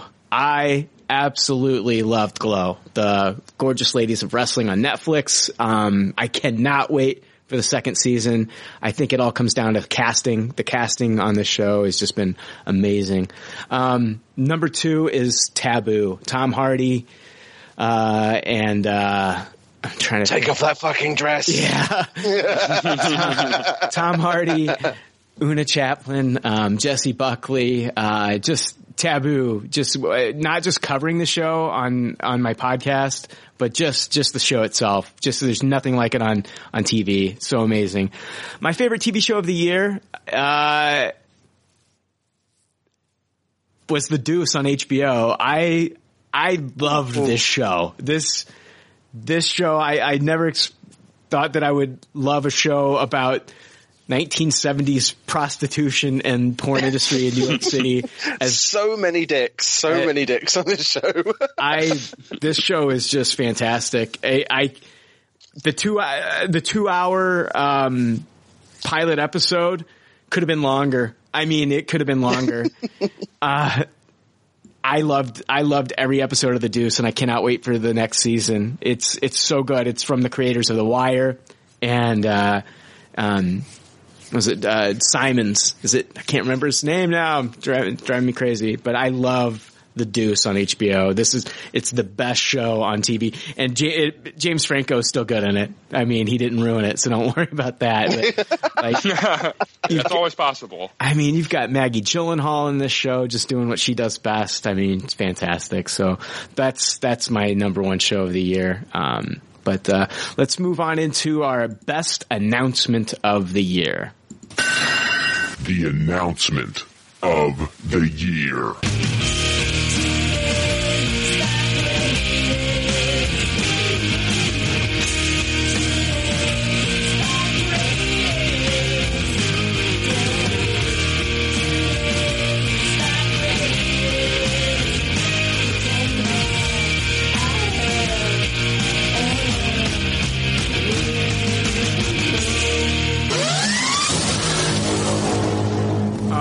Dan, what do you got for best announcement of the year? I've got one thing, but apparently it got announced in 2016. But it is Tesla Studios announced that they've made a real-life haptic suit. So anyone that's read Ready Player One knows that you put on a haptic suit to go into the Oasis, and these guys have basically come up with this suit, a full-body suit that you wear, that has electrodes in it, and they stimulate different muscles, so you can feel like you're being like hit, or you're being like you're standing in like the desert, like they can change temperature and things like that. So it's a huge step forward for VR. That was one of the original purposes, but it also, goes into things like sports therapy and like online communication. So, if like families are separated from each other, they can actually have simulated physical contact by giving each other hugs and things. It's quite interesting. Obviously you can take that into another slightly kind of darker area if you want to as well. But, it was more the, like the release of this technology, which will eventually happen, is, getting everybody closer to like a full body VR version of gaming. So I thought that was pretty fucking cool. But yeah, like I said, it was 2016, so I kind of fucked up. I thought it was great. Kat told me about it. I was like, I've got to check that out. And then I saw the date. It was like September 2016. I was like, fuck! Oh well, but there it is. There's no Oasis to go into though, huh? Just the haptic suit. Yeah, not yet. They have a VR paintball simulator. That's the one that they sell with it. So you can feel like the paintball's hitting you in the back, and wherever you get hit, you feel the blows. But it was more the other stuff that I was interested in, like stepping into water. It would like cool the temperature of the suit like around your ankles and give you like a sensation of like waves washing against you. Whatever. Stuff like that. Just want a fucking hand job. Anyway. Yeah, exactly. Get to the goods. Yeah, that's what's going to happen, dude. We always find ways to do that. As soon as people were like, we're going to get VR, they're like, right, Pornhub is on the case. VR porn immediately. So that'll be the first thing. Oh boy, I get to feel some waves crashing. No, I want some petite hands on my cock. Let's do this. Jesus. Yeah. Can the paintballs and the waves hit my dick? Yeah. Gently. Yeah. All right. So, you can tell I had trouble with this one. Oh no. Best announcement of 2016. Nailed it. Jake, what do you got? Oh man, I don't mean to be controversial saying this at all, but my best announcement of the year is Disney buying 20th Century Fox Film Division. Yeah, of course. I it's sad to see Fox go and everything, but I'm looking at this glass half full, and I'm excited about the good stuff that can come from it. So Fox really hadn't been doing much with any of their divisions in a long while, and even Deadpool was Ryan Reynolds pushing his ideas, not necessarily Fox the studio having a great brainchild. So I'm excited to see what happens on the horizon of this. Let's see here. I'm going to go with, I got 3 here. Number 3 is Netflix renewing Mystery Science Theater 3000 for a second season on their streaming service, which was kind of like a late announcement. Mystery Science Theater 3000 had already been out for quite a few months on Netflix, and I was worried, are they going to come back with Jonah Ray and the robots? Are they going to come back? And yes, it got announced, so I cannot wait for the second. It'll be officially season 12, because this last season was officially season 11. There's some things that I didn't like about it. I don't like the new Gypsy voice, and I'm not a big fan of what's her name, Felicia Day. Other than that, I really enjoyed this new season. I thought it was great. What was your favorite film they covered? Can you think of that? Or I'm trying to think. I think it was the Bigfoot one that they did. I can't remember the title of it, but it was. Right. I thought that was good. I didn't really care for the Star Crash one, the one with Hasselhoff. I didn't think. Oh, really? No, I love that one. No, I didn't think that was. I mean, it's got Hasselhoff in it, which is fine, but I don't think like the jokes really landed for me. Okay. Let's see here. Number 2 is Brian Michael Bendis to DC. That was a huge announcement. I don't know if it's considered a best announcement, because it's kind of like a crushing blow to a lot of Marvel fans, but yeah. I think it is a great announcement. I think it's going to be interesting to see Brian Michael Bendis doing some books over at DC this year. And, I'm really interested to see how that's going to go, and like what titles he's going to be on. We don't know that yet. That's a great one. As far as I know, we don't. There's been a lot of speculation, people saying, maybe Green Lantern, and there's been speculation, but nothing as far as I know that's concrete. My number 1 announcement of the year is Obi-Wan Kenobi film. And, I cannot wait for this movie. And there's been some recent pictures of Ewan McGregor getting in shape. It has not been confirmed that he's been cast, but there's been, some pictures of him on Instagram and things like that. And he looks like he's in great shape. So I think it's just a matter of time before we hear about him coming back to do this movie. But that's my number 1 announcement, was the Obi-Wan Kenobi film. Cannot wait. Jesus. I feel sorry for the guy that's not Ewan McGregor if they decide to go against him. And then my worst announcement of the year has got to be Disney purchasing Fox. So there you go. I just kind of wanted to balance that whole thing anyway. Let's move on into Director of the Year. The best director of the year. So when I'm on stage, I want quiet on the set.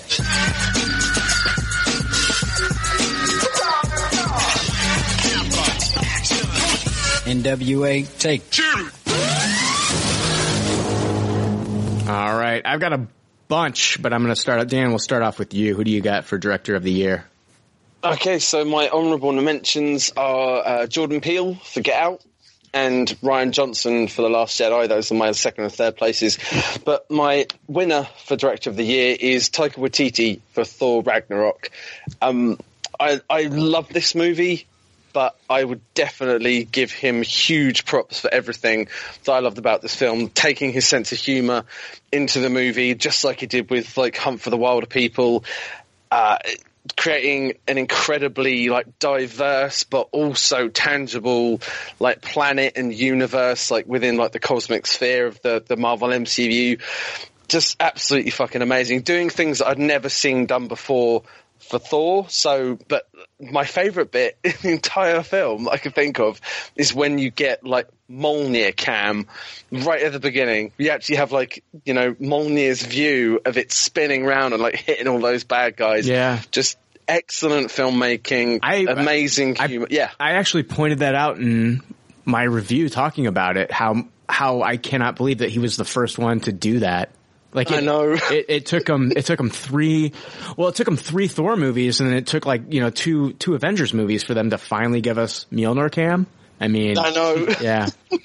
How good it is, so good as well. Just like fucking smashing into people and just, it's so good. But yeah, Taika Waititi definitely director of the year for me. It's but Rian Johnson, the reason I didn't give it to him is because, you know, Star Wars is already very established.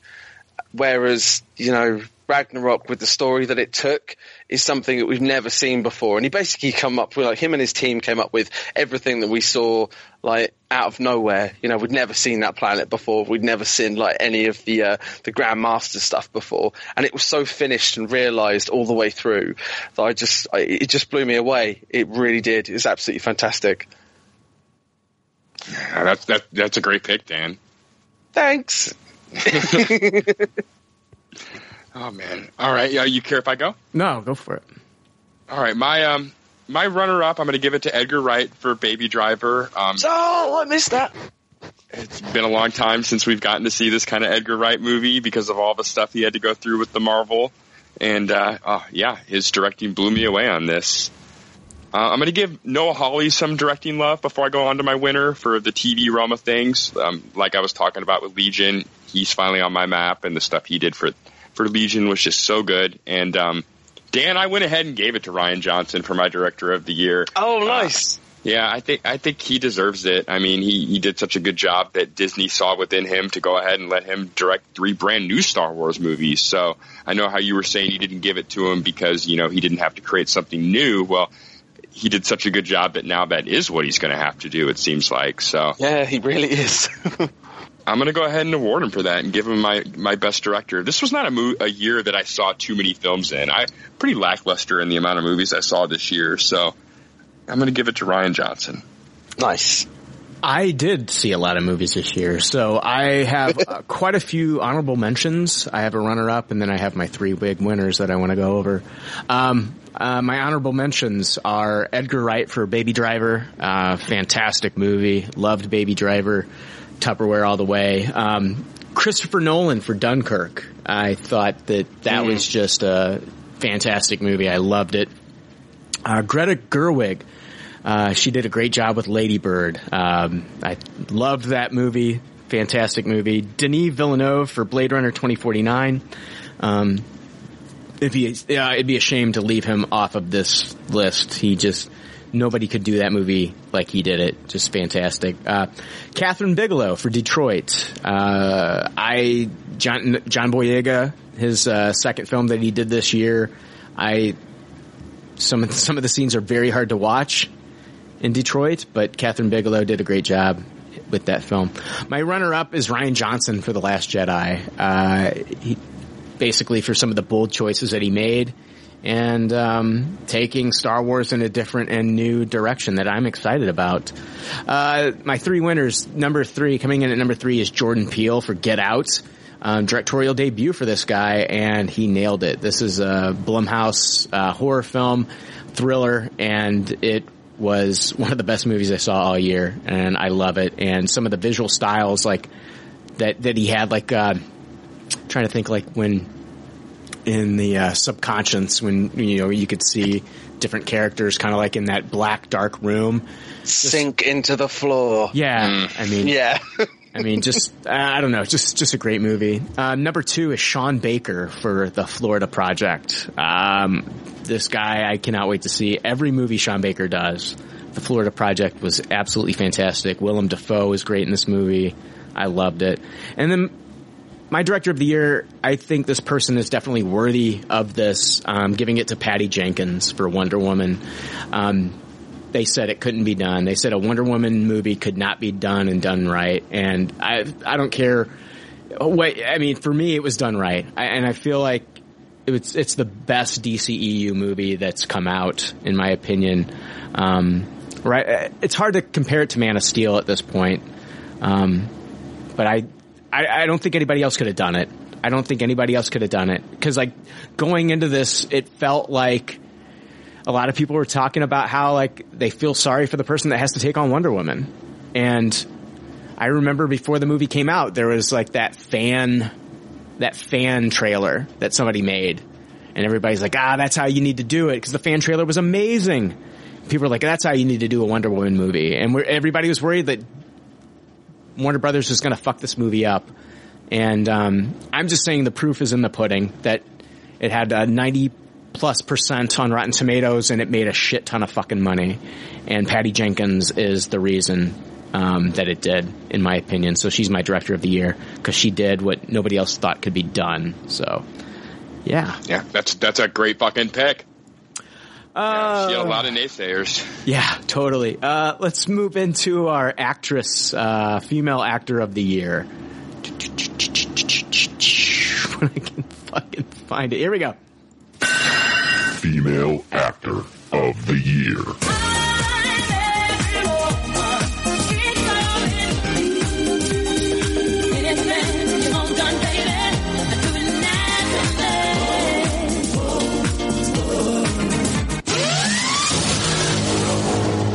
All right, Dan, what do you got? Hello? Yep, sorry, I was muted. Just realised. I've got a few honourable mentions. I have Alison Williams for playing Rose in Get Out.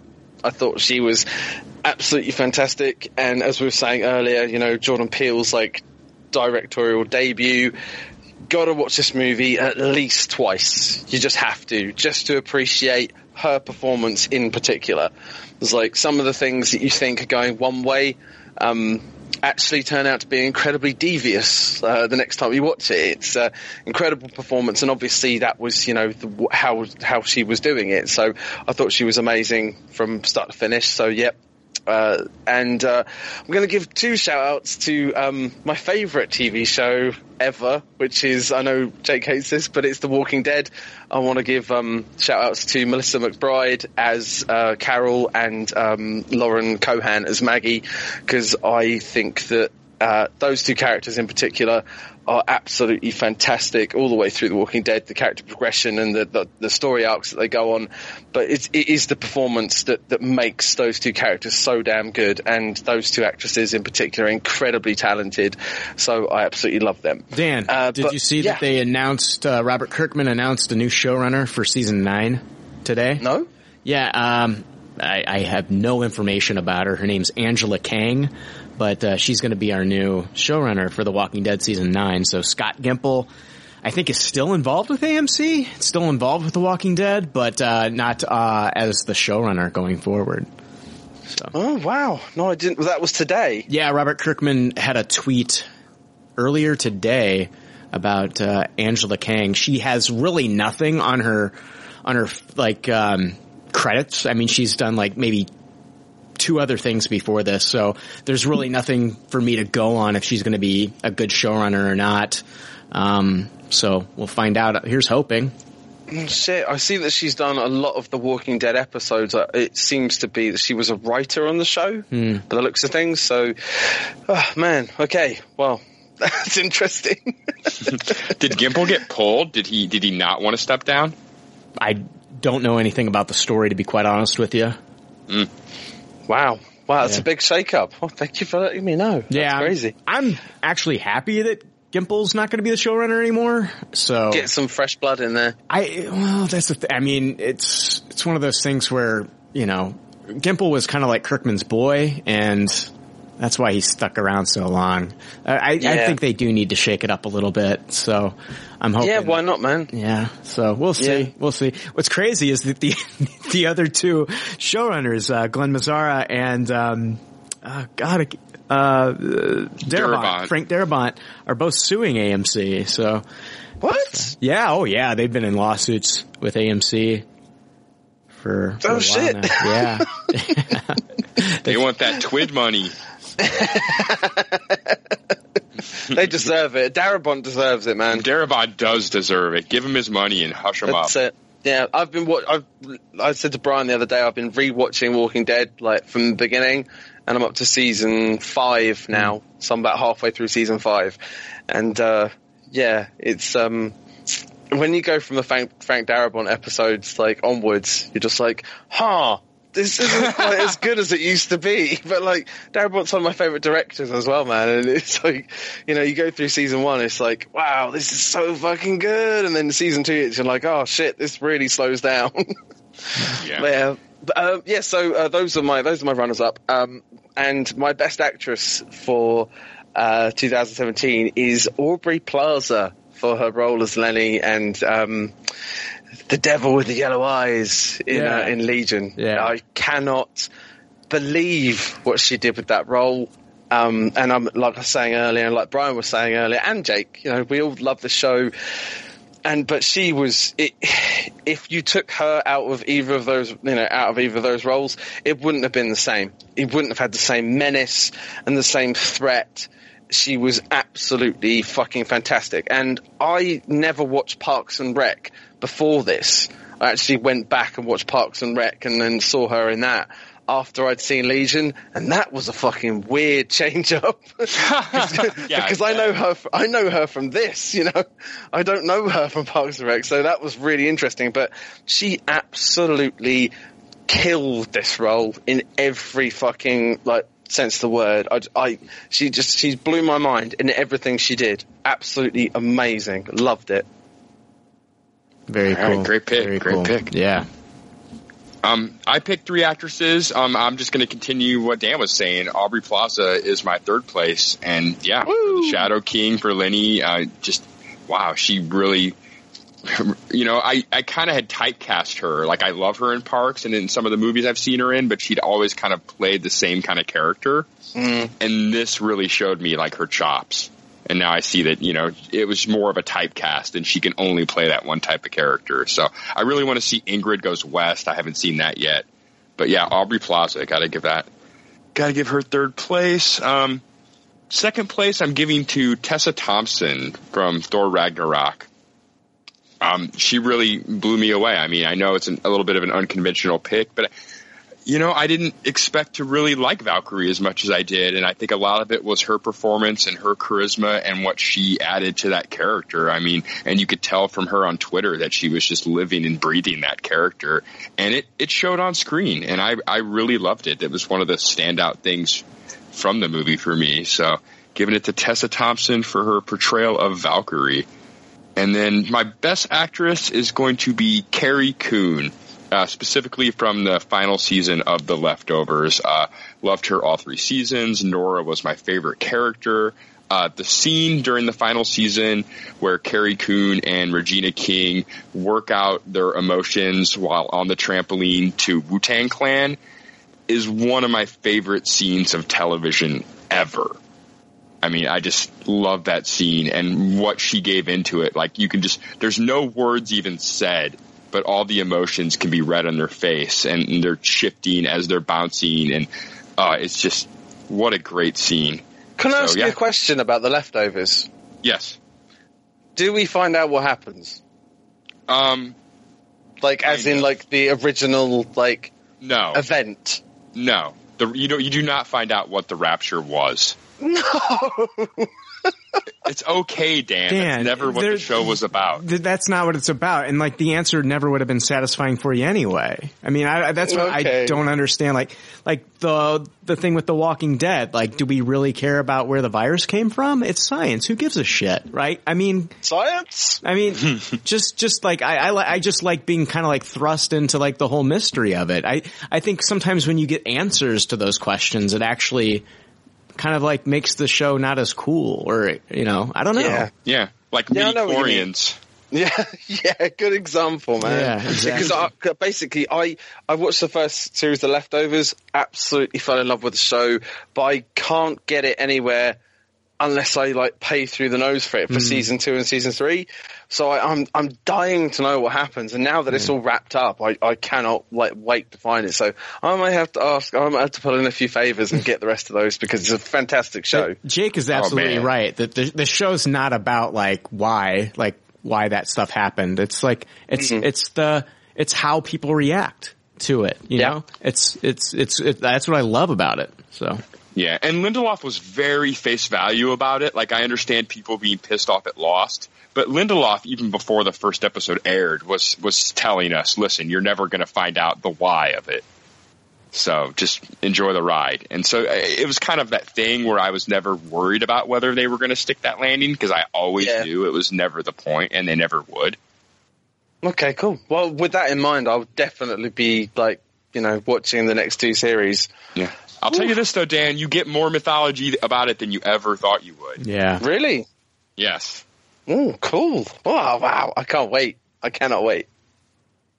All right, so I have a bunch of honorable mentions. I have runner-up, and then I actually have my top choices. So for my honorable mentions, Frances McDormand for her portrayal in 3 Billboards Outside Ebbing, Missouri. I thought she was great in that movie. Also want to shout out to Rachel Brosnahan as Miriam Midge Maisel in The Marvelous Mrs. Maisel on Amazon. Aubrey Plaza for her performance in Legion and in Ingrid Goes West. I thought she was great in Ingrid Goes West as well. Elizabeth Olsen, I want to give her a lot of props this year for her role in Wind River as Jane Banner, and then also her role in Ingrid Goes West as well. I thought she was really good in that movie too. Maggie Gyllenhaal, of course, in HBO's The Deuce. I want to shout out Carrie Coon for her performances in Fargo Season 4 and in Leftover Season 3. And then final honorable mention is for Taraji P. Henson as Katherine Johnson in Hidden Figures, which I realize came out in 2016, but it was limited release, and I did not see the movie until March. And it didn't have like a wide release until January of last year, excuse me. So I'm going to go ahead and throw it in there anyway. I thought she was great. My runner-up is going to be Saoirse Ronan as Lady Bird in Lady Bird. I thought Saoirse Ronan was excellent in that movie. I love that movie. I have, for third place, it's tied. I've got 2 people. Betty Gilpin in Glow, and for her performance in American Gods. I love Betty Gilpin. I'm a huge Betty Gilpin fan now. Such a small role in American Gods, but one that really stuck with me. And then when I got her in Glow on Netflix, I fell in love with her even more. She's so good. And then number 3, also tied with Betty Gilpin, is Bria Vinate as Haley in The Florida Project. This actress, it's her first role ever. She totally surprised me. She's basically known for being an Instagram personality. She's got different colors of hair and all these tattoos. And the director of the film was like, I want to cast somebody that looks like that in my movie. And he kept, bringing different girls in to read for the role. And finally he's just like, nobody's doing it. I'll just bring this girl in and see if she can act, let's see what she can do. So he actually brings in Bria Vinate to read for the role of Haley in The Florida Project. This is what he wanted his actress to look like. And the girl ends up getting the role, and she ends up nailing it. She's so good. And I want to see what she does in the future. Number 2 is Jessie Buckley, who played Lorna Bowe on Taboo. I love her now. I'm a huge Jessie Buckley fan. I haven't seen The Last Post yet. It's on Amazon, and I will be watching that. But anything that she does in the future, I'm going to be definitely watching it because I'm a big fan of hers now. And my top choice for Best Actress, this was like a game time decision. One of the last movies that I saw from last year, I'm going to give it to Jessica Chastain for her role as Molly Bloom in Molly's Game. I just talked about it on last week's episode. She is just so talented, and what a great, I don't know, she just embodies the character and really pulls you into the story, and it's a great performance. So good. And I Jessica Chastain, just, I don't know, she's just so talented. I love Molly's Game, and most of it has to do with her performance as Molly Bloom. So yeah, Jessica Chastain is my number one. Nice, man. It's nice to actually, it's nice to see her getting like, you know, like a big main role. Do you know what I mean? Like actually like carrying a movie by herself. Yeah. And it's so cool to hear that she fucking kills it as well, because you totally sold me on that. And I was telling Kat about Molly's Game as well, and what you told me about it, and we're actually going to go see it tomorrow. Oh, great. Because of what you said. Oh, that's awesome. I hope you enjoy it, man. I think you'll love it, dude. It's such a great movie. I want to see it again. Like I'm thinking about going to see The Post tomorrow, but part of me wants to jump back into Molly's Game and watch it again. So, but maybe you should, man. I love to do that a lot when I'm like just fucking not doing my best. Like just go fucking see that comfort movie that's just gonna let you escape again. But oh god, it's The Post is Spielberg, and it's Bob Odenkirk, it's Carrie Coon, it's Streep, it's Hanks. My god. So, you know, Bob Odenkirk in a Spielberg movie, like I want to see this. I've got to see it. So. Yeah, I can't wait to see that either. Let's move on into Best Male Actor of the Year. Best Male Actor in a Film.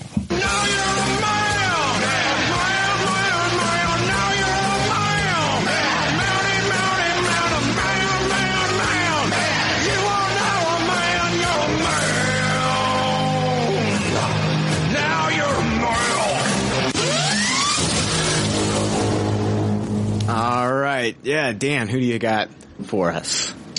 I have honorable mentions. I don't really know, like, sort of the first, second place thing, but the guys that I thought of, basically, I've got Andrew Lincoln for Rick Grimes in The Walking Dead.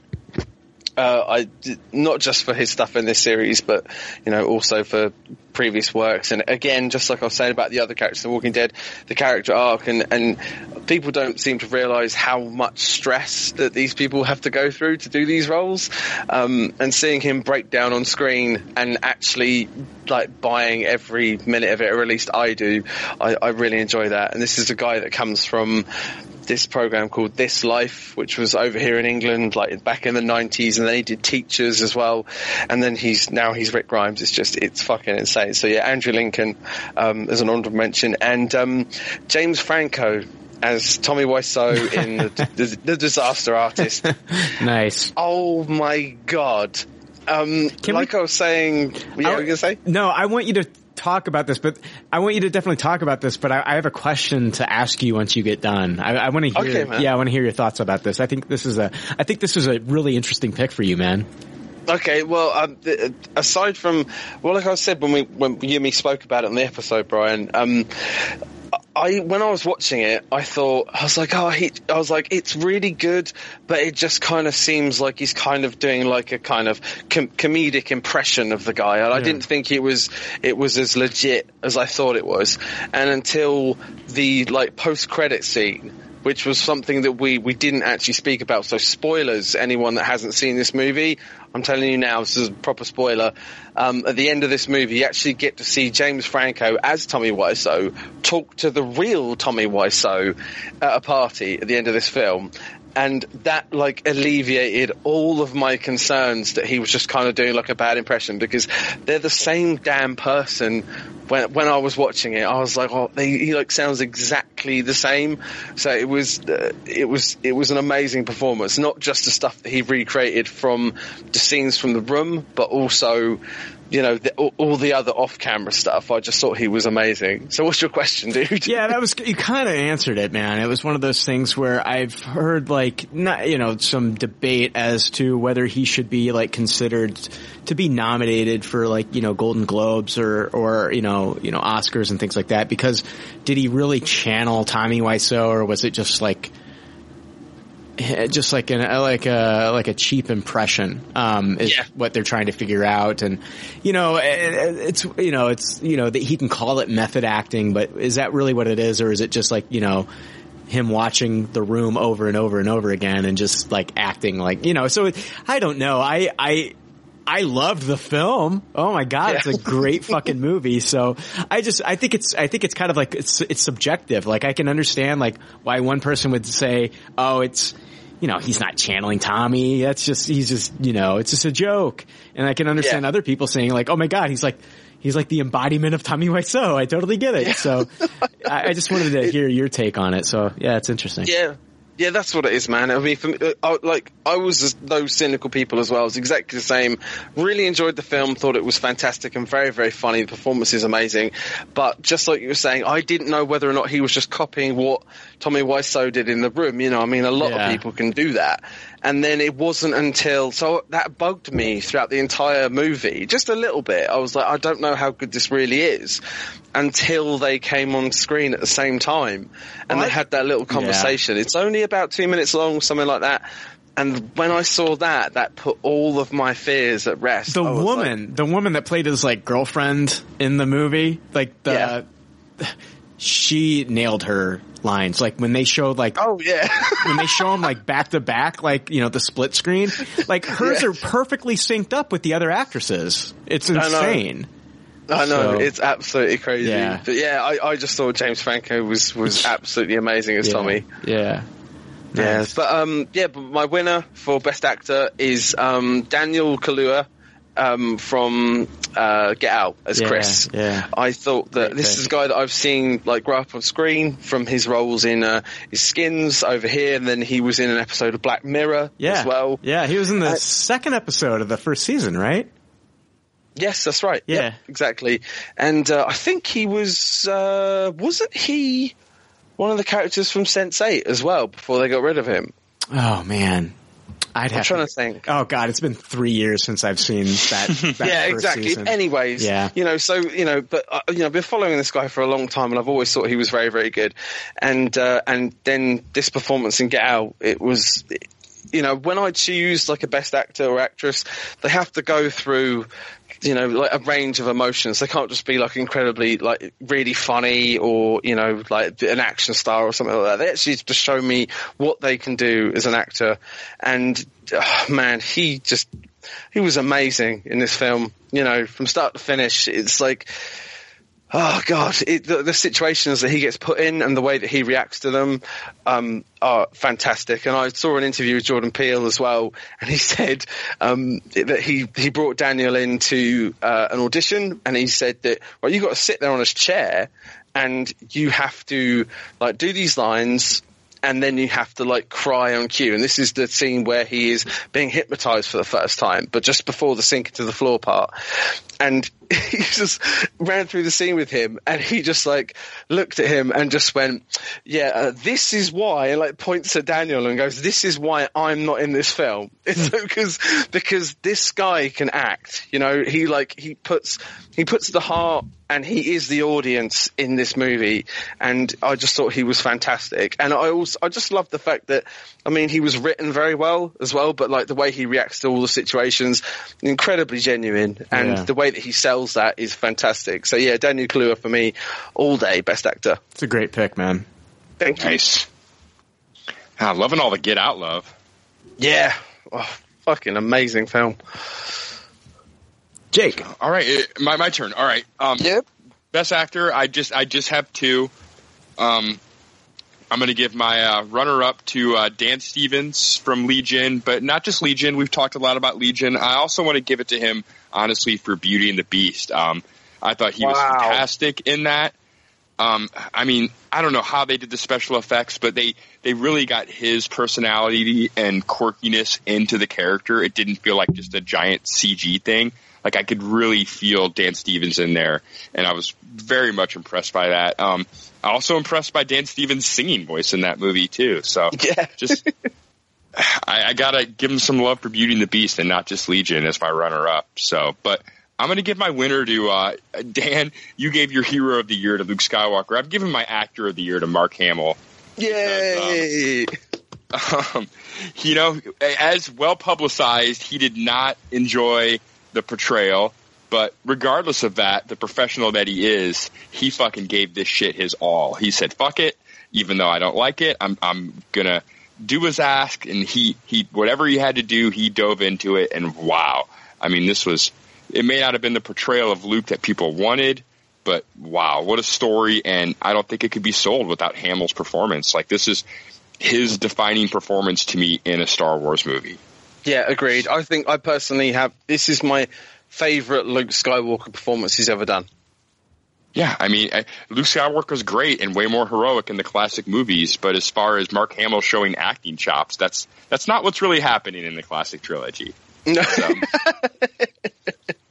that's definitely what's happening here in The Last Jedi, and I'm going to award him for it. I love it. What about people starting this like online petition for Marvel to cast Mark Hamill as Doc Ock for Spider-Man Homecoming 2? I love it. I love it too. Yeah, bring it. I mean, Alfred Molina was like a fantastic Doc Ock. I didn't think it could get any better than Alfred Molina. You know, and there had actually been rumors that they were wanting to recast Alfred Molina as Doc Ock for, you know, the Amazing Spider-Man films because he'd done such a great job. And so it's just so perfect. Do it again. But now with, you know, Mark Hamill, and that's the thing, like Mark Hamill, like he had a nice meaty role in The Last Jedi, and I recently watched the Kyle Mooney film Brigsby Bear with Mark Hamill in it, and Mark Hamill had such a small role in Brigsby Bear, and it's like, come on, let's give this guy some more to do. Let's give him some more work. I mean, yeah, I love his voice acting. He's a great Joker. I loved him on Regular Show as Skips and all this shit. You know, he's a great voice actor, but like, let's get him some live action fucking gigs, man. Let's make him, and I know he's doing, you know, like the Flash with Trickster and shit like that, but like, let's fucking make him Doc Ock, man. I love it. I love it. I'm like 100% behind it. So. I completely agree, Brian. It's almost to the point where it makes me wonder if he just doesn't want the work. I don't know, man. Because it's like, wow, you know what I'm saying? Yeah. Sorry, guys, if you're hearing that, my cat's rubbing his head up against my you're fine. My mic. But yeah, I don't know. He did fucking Brigsby Bear. I mean, you know. Yeah, it just feels like there's something weird going on with what he's accepting. Like, I feel like he probably could get more stuff, but maybe there's just something, I don't know, maybe just his lifestyle, he just didn't want to go all in on it or something. I don't know. I would just, I don't know, I'd do backflips if he fucking took on the role of Doc Ock. It'd be perfect. Yeah, I agree, man. I think that a lot of people do actually typecast him they can't think of him as anything else but Luke. But and I know, like, like you were saying, you know, some people don't like the character or, like, you know, the way that Luke went in Last Jedi, but his acting is fucking fantastic in that film. So fucking give the guy some more work. He's clearly very, very talented. He's just not he's not like a one-note actor. He's really good. Yeah. Yeah. So yeah, I had to give it to Mark Hamill. I just had to. That was like probably the first thing I knew when it came to the Tupperwares. Well, I have a lot of honorable mentions and runner-up and then best actors. So best male actors. So here we go. I'm going to give honorable mentions to Sam Rockwell for my cat. He missed me. Guys, I've been gone. I apologize. I've been gone for 3 days, and so I like left them with a bunch of like food and water and stuff like that, and I had my sister check on him, but dude, I missed I missed you too, but I gotta have you get down there. Aww. So Sam Rockwell for his performance in 3 Billboards Outside Ebbing, Missouri. Ewan McGregor for Fargo season 4. He was just fantastic in that whole, and my cat's back up here. Great. Idris Elba for Molly's Game. Sorry guys, god damn it. Mark Maron in Glow. Willem Dafoe in The Florida Project. We're so used to seeing Willem Dafoe play like the villain. To see him playing kind of like, the maintenance guy, a friendly maintenance guy at this Florida motel is just kind of a bizarre role, and he really got into the character. I mean, he actually showed up to the motel 2 weeks before they started filming just to watch people and how they lived there in these motels. And so I got to give him some love for that role. Jeremy Renner, his best performance since The Hurt Locker and Wind River. Man, what a great movie Wind River was. Dan Stevens for his role in Legion. And then my final honorable mention is Daniel Kaluuya from Get Out. Dan, you've already said pretty much everything there is to say about him. He was so good in that movie. My runner-up is Kumail Nanjiani for The Big Sick. Nice. Absolutely loved The Big Sick. Such a great. I mean, you think like the romance comedies are dead, and I don't know if I want to put this in as a romance comedy, but in a way it is. I guess it's a dramedy, but it's but it had like that indie feel, and I loved it. The Big Sick is one of the best movies I've seen all year, so got to give it up to Kumail Nanjiani. His performance was so good in that movie, and with it being such a personal performance too, because it's basically the story of like how him and his wife met. So. All right. So my top 3 best male actors are, number 3, Woody Harrelson for War for the Planet of the Apes and for his role in 3 Billboards Outside Ebbing, Missouri.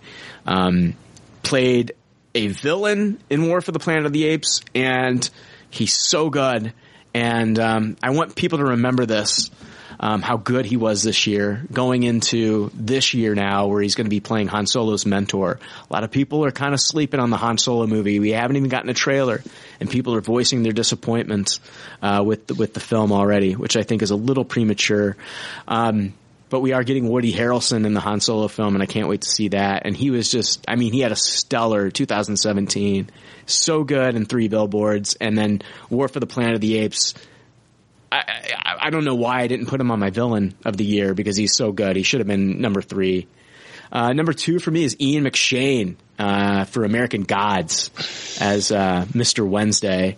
Just fucking amazing. Ian McShane just blows me away. Just so amazing. I love watching this guy act now. It's made me kind of like go back, and I've started Deadwood now just so I could get more. You started Deadwood? Yeah, I'm watching an episode every weekend. I make sure to get an episode in. I'm only 3 episodes in, but oh man, Swearingen is one of my favorite television characters of all time. And Ian McShane's character. Yeah, he's great. I gotta watch more Ian McShane, and Ian McShane just killed it in American Gods this year for me. I thought he was great. My best actor of the year is Hugh Jackman as Logan. Oh, great pick. So I had to give it to him. It's the last year he's playing Logan, and I didn't do that just to throw him a bone either. This is the best Logan performance I've seen him give. It was everything I've wanted to see in a Wolverine film. And he killed it, man. He just killed it. And I love that movie. Logan is absolutely fantastic. So I got to give it to Hugh Jackman as my best male performance this year. All right, let's move. Oh, that was awesome. That's one of my favorite best actor picks you've ever done, Brian. Good job. I know it's not my. I know I usually pull out some crazy obscure name, but this year it was And I picked Kevin Costner a few years back. Which, and he was great. Yeah, I don't care. He was great in Molly's Game. So anyway, Costner was in Molly's Game too. Yeah, he played the father. He was fucking amazing in that movie. So, all right, let's move on into best comic book movie of the year. Pop Culture Leftovers. Best comic book movie of the year. Big man in a suit armor.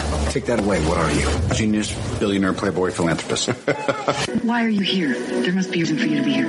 Yes. I'm here to fight for truth and justice in the American way. I'd like you to do me a favor. I want you to tell all your friends about me. What are you? I'm Batman.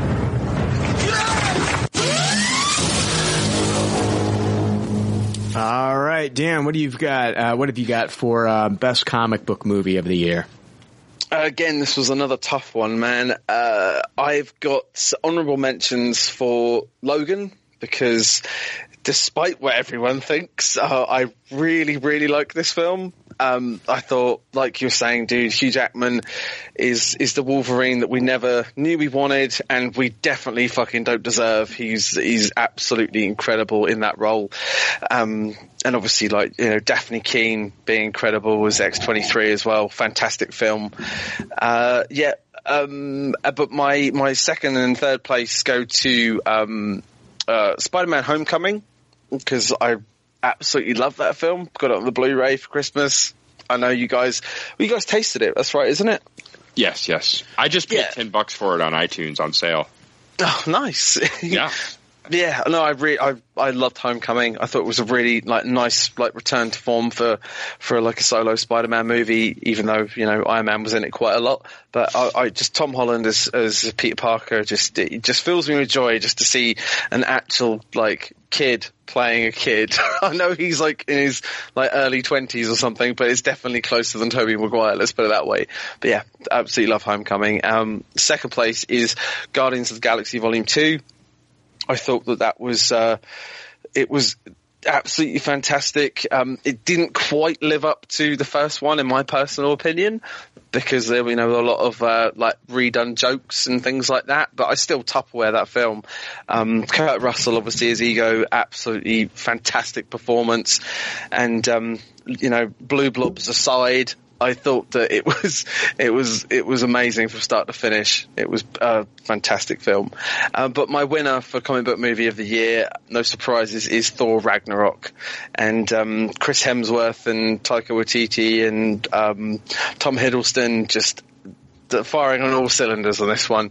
Like the Thor that we didn't see it coming, this one at all. I mean, we got a bit in the trailers, but Jesus Christ, we had no idea it was going to be like this. It was the reason I love this movie so much is because it's like Flash Gordon, but present day with all the amazing special effects and the crazy electronica score and Jeff Goldblum and Korg and Immigrant Song and Mjolnir Cam and the Devil's Anus, everything about this movie I absolutely loved, and the fact they kept stuff from us from the trailers is something that I cannot applaud them for enough. Like not showing us the reveal. Oh, okay, it's difficult to do this without spoiling it, but not showing us certain reveals and seeing Thor unleash the lightning god wrath on all those guys on the fucking Rainbow Bridge was amazing. It was absolutely amazing. Seeing all these lightning bolts come down from the sky and just taking motherfuckers out. Yeah, Thor Ragnarok, comic book movie of the year. Nice. All right. That was great. Woo! You just unleashed all of your lightning just on that I did. Pick. I get pumped when I think about it, man. It's so good. Oh, man. I got three myself. I got a third place. I'm giving it to Logan. We've said so much about this already. Let me give some shout outs to Patrick Stewart and his final performance here too. Yeah. I thought he just did such a great job. Even the trailer before seeing the movie made me so depressed and sad just because of Patrick Stewart's performance of Professor X in this movie. Ugh. So yeah, Logan's my third place. Second place, I'm giving it to Thor Ragnarok. Everything Dan said, it was just, I did not expect it to be like quite a lark like it was, just all over the place with full on Jeff Goldblum. So that was amazing. It's my birthday. Yes. Oh man. Have you listened to that whole song? No. Yeah. You can find it it's online. on Spotify. It's hilarious. Shit, I'm getting that now. Yeah, it's on Spotify. All right. Thanks. My number one movie of the year, though, for me, it's comic book movie of the year. It's Guardians of the Galaxy 2. I mean, this one did it for me. I know, Dan, you didn't like it as much as the first, but for me, it was everything and more. And honestly, this was the only movie I saw this year where it literally broke me down, and I was like crying like a fucking baby in my seat. And I did not sign up for that in a full crowd, so I was almost even a little bit embarrassed just by my trigger reaction to this movie. And so I have to give it props. Like, now I'm fine when I watch it now, but none of that was in the trailer. I was not ready for that. So, that Yondu stuff really hit me. Mary All right, yeah. Mary Take Poppins, it away, y'all. What'd you say? I said I'm Mary Poppins, y'all. Are you Carrie Poppins? Oh, man. Let's see here. I've got a couple honorable mentions. My first honorable mention is kind of a surprise pick. Not a lot of people will agree with me here, but I feel like this was this year's kind of like John Carter film, Valerian and the City of a Thousand Planets. It's based on a French comic. So you heard me right. I'm not mentioning Spider-Man Homecoming. I enjoyed Valerian and the City of a Thousand Planets more than I enjoyed Spider-Man Homecoming. So sorry everybody, but that's just the truth of the matter. But, Valerian was a lot of fun for me. I really enjoyed it. I saw it in 3D. I thought that it was a great experience and just kind of like a very experimental, crazy fun movie. My next honorable mention is Guardians of the Galaxy Volume 2. I really, really enjoyed this film. Had a lot of fun with it. I don't know. I think it's kind of like right on par with the first one. I don't know which one I like better. I couldn't tell you. I really enjoy both of them. And here's my winners. Number 3 is Thor Ragnarok. Thor Ragnarok. I think it's. I honestly think that it's Marvel's. It's a comedy, and it worked. It worked. It just a really fun movie. It's Taika Waititi, who I love. You know, I loved Hunt for the Wilder People, and I'm just a big fan of his directorial style and his humor. It just really came across, and this is what Thor needed. Thor was getting stale, and this is a way to kind of like, I don't know, re-inject the name Thor. I mean, it's like, it put some life back into it. And it wasn't just like, oh, let's just throw the Hulk into the movie to make it good. There's a lot of other elements that made this a great movie. Just visually and stylistically, you know, some of the choices that Taika Waititi made. Number 2 for me is Logan. Sorry. Damn it, my cat. Number 2 for me is Logan. Just, I don't know, fucking R-rated Wolverine, killing people, just amazing. His final performance, fucking love Daphne Keane, like you said, Dan. She killed it in this movie. And Logan for me is just, I don't know, man. It's sad that it took forever for us to finally get like a great Wolverine solo film, but thank God we finally got it, and it was the last movie that he went out on, so that's awesome. And my best comic book movie of the year by far is Wonder Woman for me. It just, I don't know, when I think of comic book movies in 2017, I'm going to think of Wonder Woman and Logan, and Wonder Woman just edges out Logan for me. Character's been around for 70 plus years, and this movie should not, nobody thought that it could be made and made well. And Patty Jenkins just made a great movie. I can watch this over and over and over again. The complaints of comparing it to Captain America kind of seems silly to me.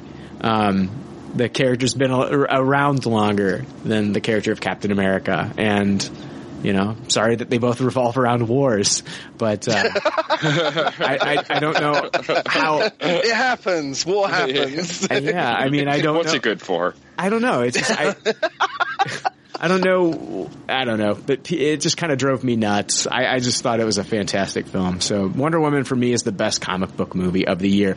Do you guys have a worst comic book movie of the year? Can we all just say it at the same time? Of course I do. Maybe, I guess. Yeah, I do. Yeah, I do too. So, Dan, what's your worst? I thought we were just going to count it down. Really? Count it down and we can all say it at the same time. No, Dan said Wonder Woman for him. Oh, no. Wonder Woman was my worst. I hated this film so much. And I know, like anyone listening, I know I'm in the major minority. There's 5 of us, and I know us all by name. And I know that. I do understand. But for me, I just thought it was terrible in almost every single way. But what I will say is it doesn't take anything away from what we were saying earlier, man. I understand. I mean, you guys know, on LAP and on this show, I have been applauding this movie for everything that it's done. And like you were saying earlier, Brian, like, representation in movies is so fucking important. And the fact that this movie did so well, and, you know, gave all those little girls and, you know, anyone that's loved the character, for all the people that loved it, for, you know, the majority of people, I'm so fucking happy for you. I really am. Because that is exactly what I wanted. You know, I wanted Wonder Woman to, like, inspire people and, you know, like you were saying, Brian, give women a character in the mainstream media, and especially in comic book films, that they can look up to, that they can put on the cape, they can put on the braces, they can take the fucking shield, and they can go out there in real life and kick some ass. That's exactly what I wanted. For most people, that's exactly what it did. It just didn't do it for me. That's all. So that's my worst film. Yeah, there you go. Yeah, I finally saw Wonder Woman a second time at home, and I still really, really love the movie, but the last 25% definitely is like a little bit of a bummer for me. Like, you know, I brought up Ares kind of being a weak villain, and I wish it stuck the landing, because the first like 2/3 are just golden for me. So good. Yeah. I'm going to assume I know what you guys are going to choose for worst comic book movie. I mean, it's Justice League, right? Justice League. Brian, did you pick something different? No, Justice League's terrible. Yeah. I almost feel a little bit bad picking it, though, because it almost is on that level for me where it's like, it's just so, I can't wait to see it again and laugh at how terrible it was. So, maybe, yeah, I don't know what else to say, you know, from Batman forgetting shit on the roof to the most convoluted way possible they could have resurrected Superman. It was just too much. Oh, God. It was awful. Just, you had parademons exploding and leaving clues. What the fuck? Just leaving the mother box behind for Steppenwolf to just pick it up. Yep. Yeah. I don't know. It was so bad that somehow Dude Bro Aquaman was fine. Oh, he was. I was so happy that he was okay. My God, what a relief. And it's so sad that I can say that, you know. It's like he was all right, which meant it was okay. Like, that particular part was okay. Like, that's like one of the best things I can say. Yeah, Aquaman, he was okay. He wasn't terrible. No, definitely wasn't his fault that was the worst comic book movie of the year. No. Oh, the special effects. Oh my God. Oh God, you could see the green screen bleeding through. It's so fucking bad. Yeah. Not as bad as Wonder Woman, though. No, you can see that on that as well. Fucking flip-flopping plastic people around. Are you kidding me? Jesus Christ. Yeah, no, I did see Justice League. I did boycott it in the cinema, but I did manage to see it for free. And, yeah, I listened to your guys' review, like, before I saw it, and, it wasn't as bad as I expected it to be, but it definitely wasn't good. No, it's not one of those movies that, like, I watch it and I get angry. Like, how could you do this? No. It's just dumb. It's just like the dumbest. I don't know. It just panders to. It's just terrible. I mean, my main problems with it are Batman is completely unrecognizable from the previous movie. Like he's quipping, he's making jokes. Like when they've just had this incredibly like death-defying fight with Superman, where he's being choked out by him, and Superman says like, "Do you bleed?" When it all settles down, Superman's rolling around on the ground, and he goes, "Yep, something's definitely bleeding." It's like, that's not fucking Batman. Why is Batman making jokes? I don't fucking understand. And he was completely overshadowed by his gadgets. And I know gadgets are a big thing for Batman, but at the end of the day, it's Bruce Wayne as a man that is Batman. It's not all the fucking tech that he uses. And he was totally overshadowed by everything that he used. Oh my God.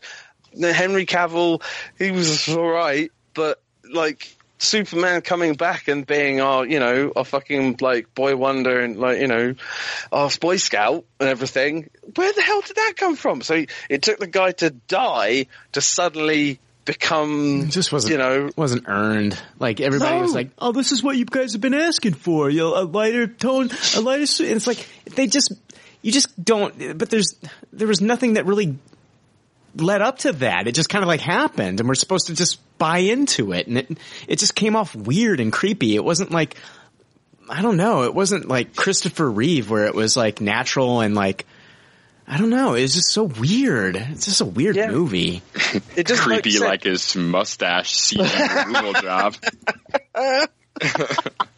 Oh man, Brian, me and you, I think, have only seen 3 or 4 movies in the theater actually together. Yeah. And one thing I will give Justice League is it was probably my favorite movie to see sitting next to you. Because I very much enjoyed having you right there to instantly laugh about stuff with. Oh God, yes. Cause like, just anything that was like completely ridiculous, like I could not stop from laughing, which happened quite a bit, so. Yeah. It was great. So I will give it that. I mean, as much more as I love the 2 Star Wars movies that we've seen together, I will never take away the experience of seeing this opening night with you and Pete too. All right, let's finish off the episode with our movie of the year. Pop Culture Leftovers Movie of the Year.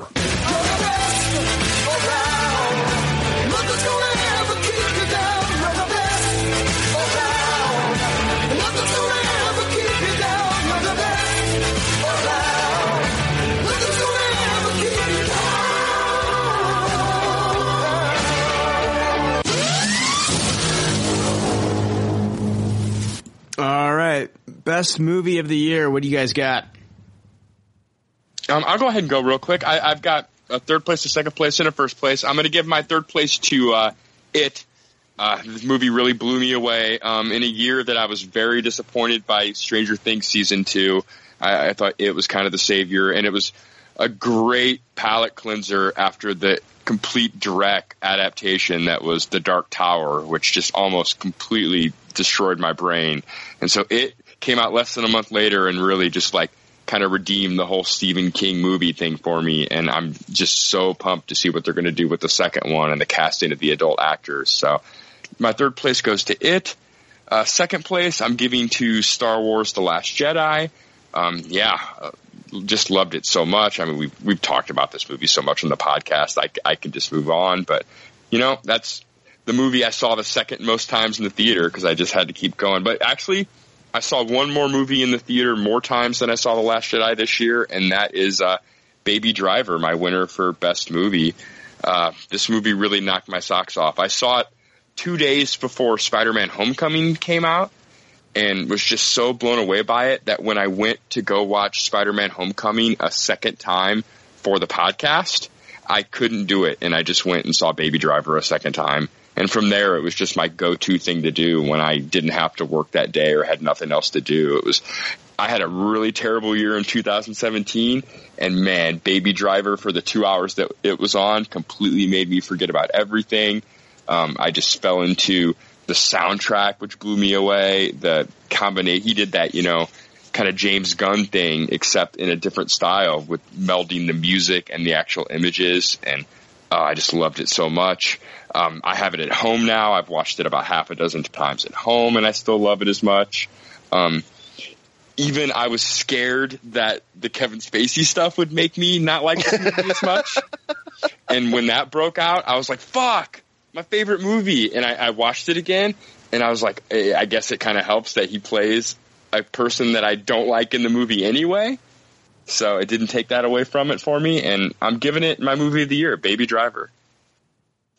So thank you, Edgar Wright, because this was the movie I needed this year. I mean, woof. Tequila! Yeah. Okay, so my what have I got? I've got one runner-up, which I'm going to give to which one? I'm going to give it to War of the Planet of the Apes. I saw this, in the cinema, and I love the Planet of the Apes trilogy. I absolutely adore the first movie, not so much the second one, but I still love it, but not as much as the first one. And this was a really good end to the trilogy and the end to Caesar's arc. It was really, really interesting, and the themes and the points that were brought up in it were fantastic. And Andy Serkis just absolutely being incredible with Caesar as always, and like Brian was saying earlier, Woody Harrelson, a fantastic villain in this movie, and I can't believe I didn't mention it before, but it just it sort of kind of fell by the wayside in those sorts of things. But yeah, it's definitely an honourable mention for my movie of the year. Brilliant film. And my third place goes to the Disaster Artist, because as a biopic, it wasn't what I expected, which was actually quite refreshing going in and not seeing like a Pineapple Express sort of, piss take version of the Tommy Wiseau story, and actually seeing a proper biopic done by James Franco and all the guys involved was really interesting, and it did throw me through a loop when I was like, this is kind of serious at the beginning, but because Tommy Wiseau is such a ridiculous human being, everything that happened in it was actually kind of funny. But the performances were brilliant, and it's such an interesting story. It's absolutely fascinating movie to watch, to know that in Tommy Wiseau's own words that 99% of it is completely correct, except for the lighting. That's what he said. Yeah. He's a weird guy. It's like the 1% of the movie that is wrong is the lighting in some of the scenes of the room that they've recreated. So, yeah. So Disaster Artist for third place. My second place for best movie is Get Out, because I've never seen anything like this before. The trailers kind of made it look like a horror. I would personally say it was more of a thriller. And some people were pissed off that, that they thought the trailers misled them to think it was something that it wasn't. But I don't understand that. If you just sit down and you just watch this movie, it's amazing performances from everyone. The script is so expertly written from life experience and, clashes in racial culture and being that odd one out at parties and stuff. And I mean, it doesn't matter sort of what your background is. Everyone's kind of had that experience, but it's also very interesting to see, from the other side, what Chris goes through on a day-to-day basis. It's absolutely amazing. And then, like I was saying earlier, on the second viewing of the movie, everything reads completely differently, and it's such a clever film. It's like watching The Sixth Sense if you haven't had it ruined for you. It's like going back and watching that movie again. Exactly the same with Get Out as well. Just watch it one more time and just read everyone's lines and their expressions and their reactions to things. Just fascinating, absolutely brilliant. And for a directorial debut, I had to give him second place because it's unbelievably, it's just brilliant. And on a pittance of a budget, absolutely smashed the box office. It's an awesome movie. But my best movie of the year, no surprises, is Star Wars: The Last Jedi. Because Rian Johnson came along and he said, fuck your theories, and this is what I'm going to do. And, for most people, we really enjoyed it. And I was one of those guys, and I mean, Star Wars is hard to beat because I'm such a huge fan, and it was fantastic seeing a brand new story told from a different director and bringing in new characters and like catching up with old characters and things like that. And I know there's a lot of people that had problems with certain sections of it, like Canto Bight and stuff like that, but I personally really enjoyed them. I thought they were really important for character development and plot and expanding the universe. I absolutely love The Last Jedi, and I thought it was a fantastic addition to the Star Wars saga. It's a great choice. I've seen it 6 times already, so. 6? Yeah. 6? Yeah. Jesus. I watched it again last weekend, so. Oh my God, man. Yeah, 6 times. Still a Tupperware? Oh, yeah. I do have, there is, next episode when we come back, there is, I do have a problem with the film. Not saying like it ruins the movie for me, but there is, and I'll tell you what, I'll talk to you guys about it after we wrap, this episode. And I was gonna bring it up next week with Jake, but it's something that happens in the movie that, it shouldn't happen. So I'm intrigued. Yeah. What a tease. Yeah. And it is kind of a big deal. It really is kind of a big deal. Awesome. When I bring it up. But, let's see here. I'm going to go over my honorable mentions, which I have quite a few. Wonder Woman, of course, Blade Runner 2049, Hidden Figures, Detroit, 3 Billboards Outside Ebbing, Missouri, The Florida Project, The Big Sick, Baby Driver, Lady Bird, and Get Out are all my honorable mentions. Most of them have been mentioned this episode. My runner-up before I get to my 3 winners is Molly's Game. Molly's Game, of course, I talked about it last week, and I've talked about it this week, but it's a great movie based on a true story. And centers around Molly Bloom. They dubbed her, the tabloids dubbed her the Princess of Poker. And she set up games for, like technology CEOs and celebrities and just a fascinating story. Great cast.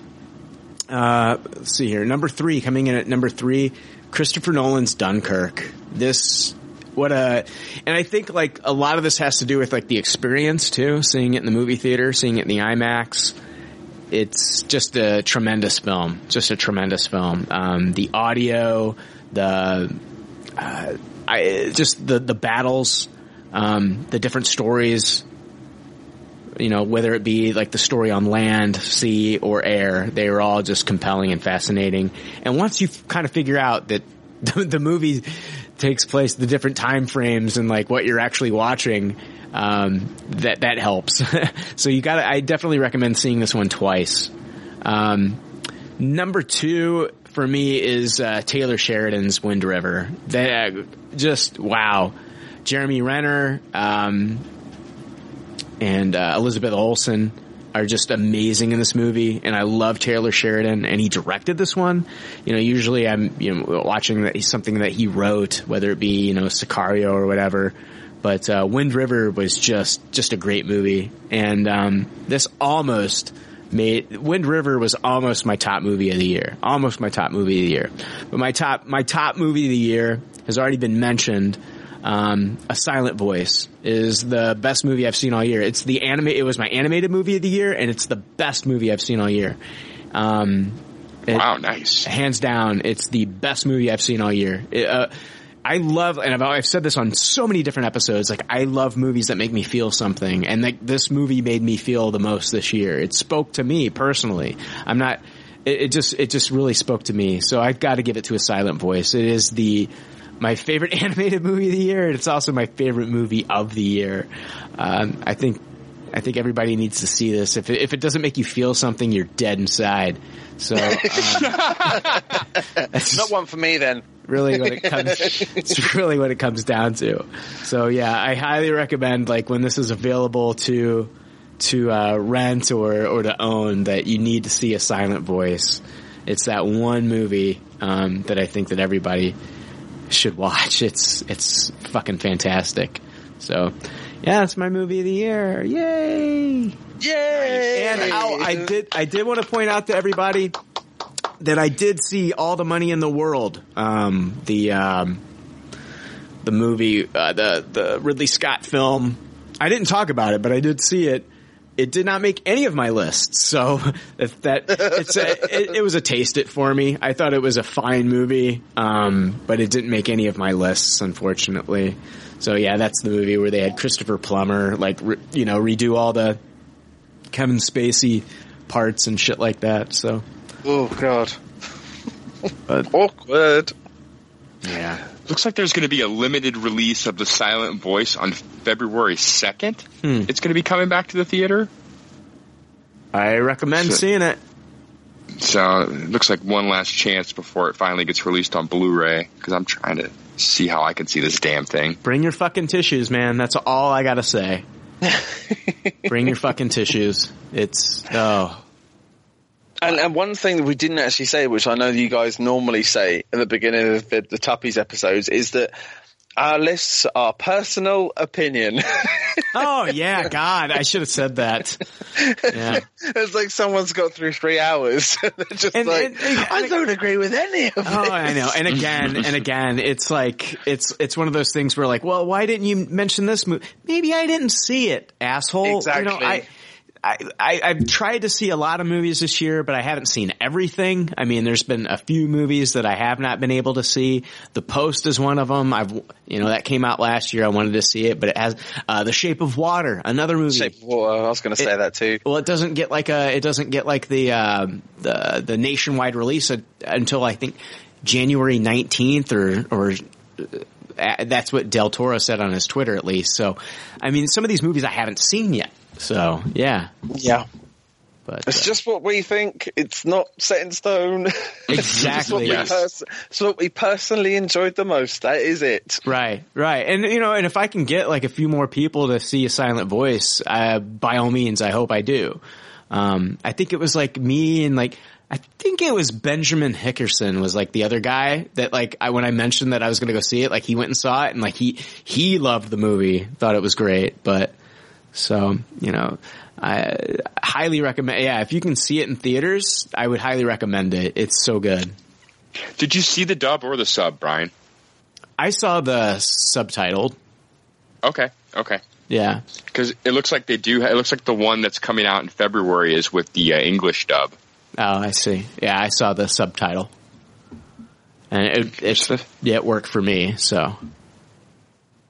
That's cool. Yeah. I don't know how the dub sounds, but subtitle worked for me, man. It fantastic fucking movie. Oh yeah, subtitles never bother me. If the story's there, the story's there, and your brain is just racing along at that point. And this isn't like Your Name is great. I loved Your Name, but like there's really no in A Silent Voice. There's like no like sci-fi element. Like this is it's just a story, and it's a great story. So yeah. But I don't know. That's it. That's all I got, guys. All right. Yeah. The Tupperwares 2017. Yeah. There we go. In the fucking books. So, all right. Yeah. We will see you next week. Dan, I wanted to thank you for joining us for your first award ceremony. That's okay. It was fun. I'm glad we didn't go into Wonder Woman more than I thought we would. It was great. Shit on me. We can get into Spider-Man Homecoming if you really want to, buddy. No, it's cool. We've already done that for like 3 hours. I mean, okay. If you want to dissect Wonder Woman a little bit more, we can dissect. I'm just fucking with you. I know, dude. All right, guys. Yeah, thank you so much for having me on, man. It's been really fun. I really wanted to do this one. It was great. Awesome. I want to thank everybody for like the well wishes after my surgery and shit. So thank you so much. For all the well wishes after my surgery. But hopefully next week I'll be off the painkillers. And I'll be able to fucking think straight. Back to a normal PCL episode, whatever that is, right? Yeah, whatever the fuck that is. All right, guys. It's just like all good leftovers say in their doggy bags. Thank you for your patronage and thanks for listening. We will see you next week. Thanks for listening to Pop Culture Leftovers. Congratulations. I don't know how you did it. I couldn't do it. You people need a t-shirt saying, I just listened to 2 hours of nonsensical crap. Anyway, if you'd like to reach the Pop Culture Leftovers cast, you can email them at comments@popcultureleftovers.com. You can also follow them on Twitter at PC Leftovers or like their Facebook page. They'd love to hear from you. They're all pretty sad and lonely. One of them is homeless, but I didn't say that. There's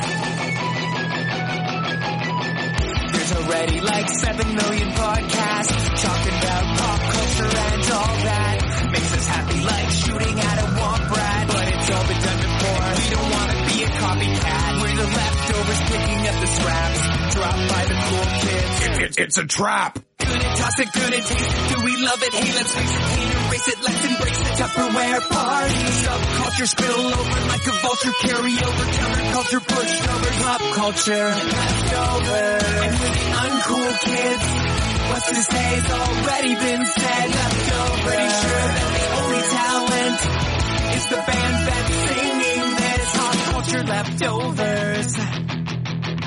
Podcasts that are original and good have already been done before, so we should separate the wheat from the chaff. And we're the chaff, the crap, even though we're the shit. Woo! We're the leftovers picking up the scraps dropped by the cool kids. It's a trap. Good and toss it, good and taste it. Do we love it? Hey, let's face it, can't erase it. Let's embrace the Tupperware party. Subculture spill over like a vulture. Carry over counterculture, pushovers, pop culture leftovers. And we're the uncool kids. What's to say's already been said. Leftovers. Pretty sure that the only talent is the band that's singing this. Pop culture leftovers. Pop culture leftovers. Good and toss it, good and taste it. Do we love it? Hey, let's face it, can't erase it. Let's embrace the Tupperware party. Subculture spill over like a vulture. Carry over counterculture, pushovers, pop culture leftovers. And we're the uncool kids. What's to say's already been said. Leftovers. Pretty sure that the only talent is the band that's singing this. Pop culture leftovers.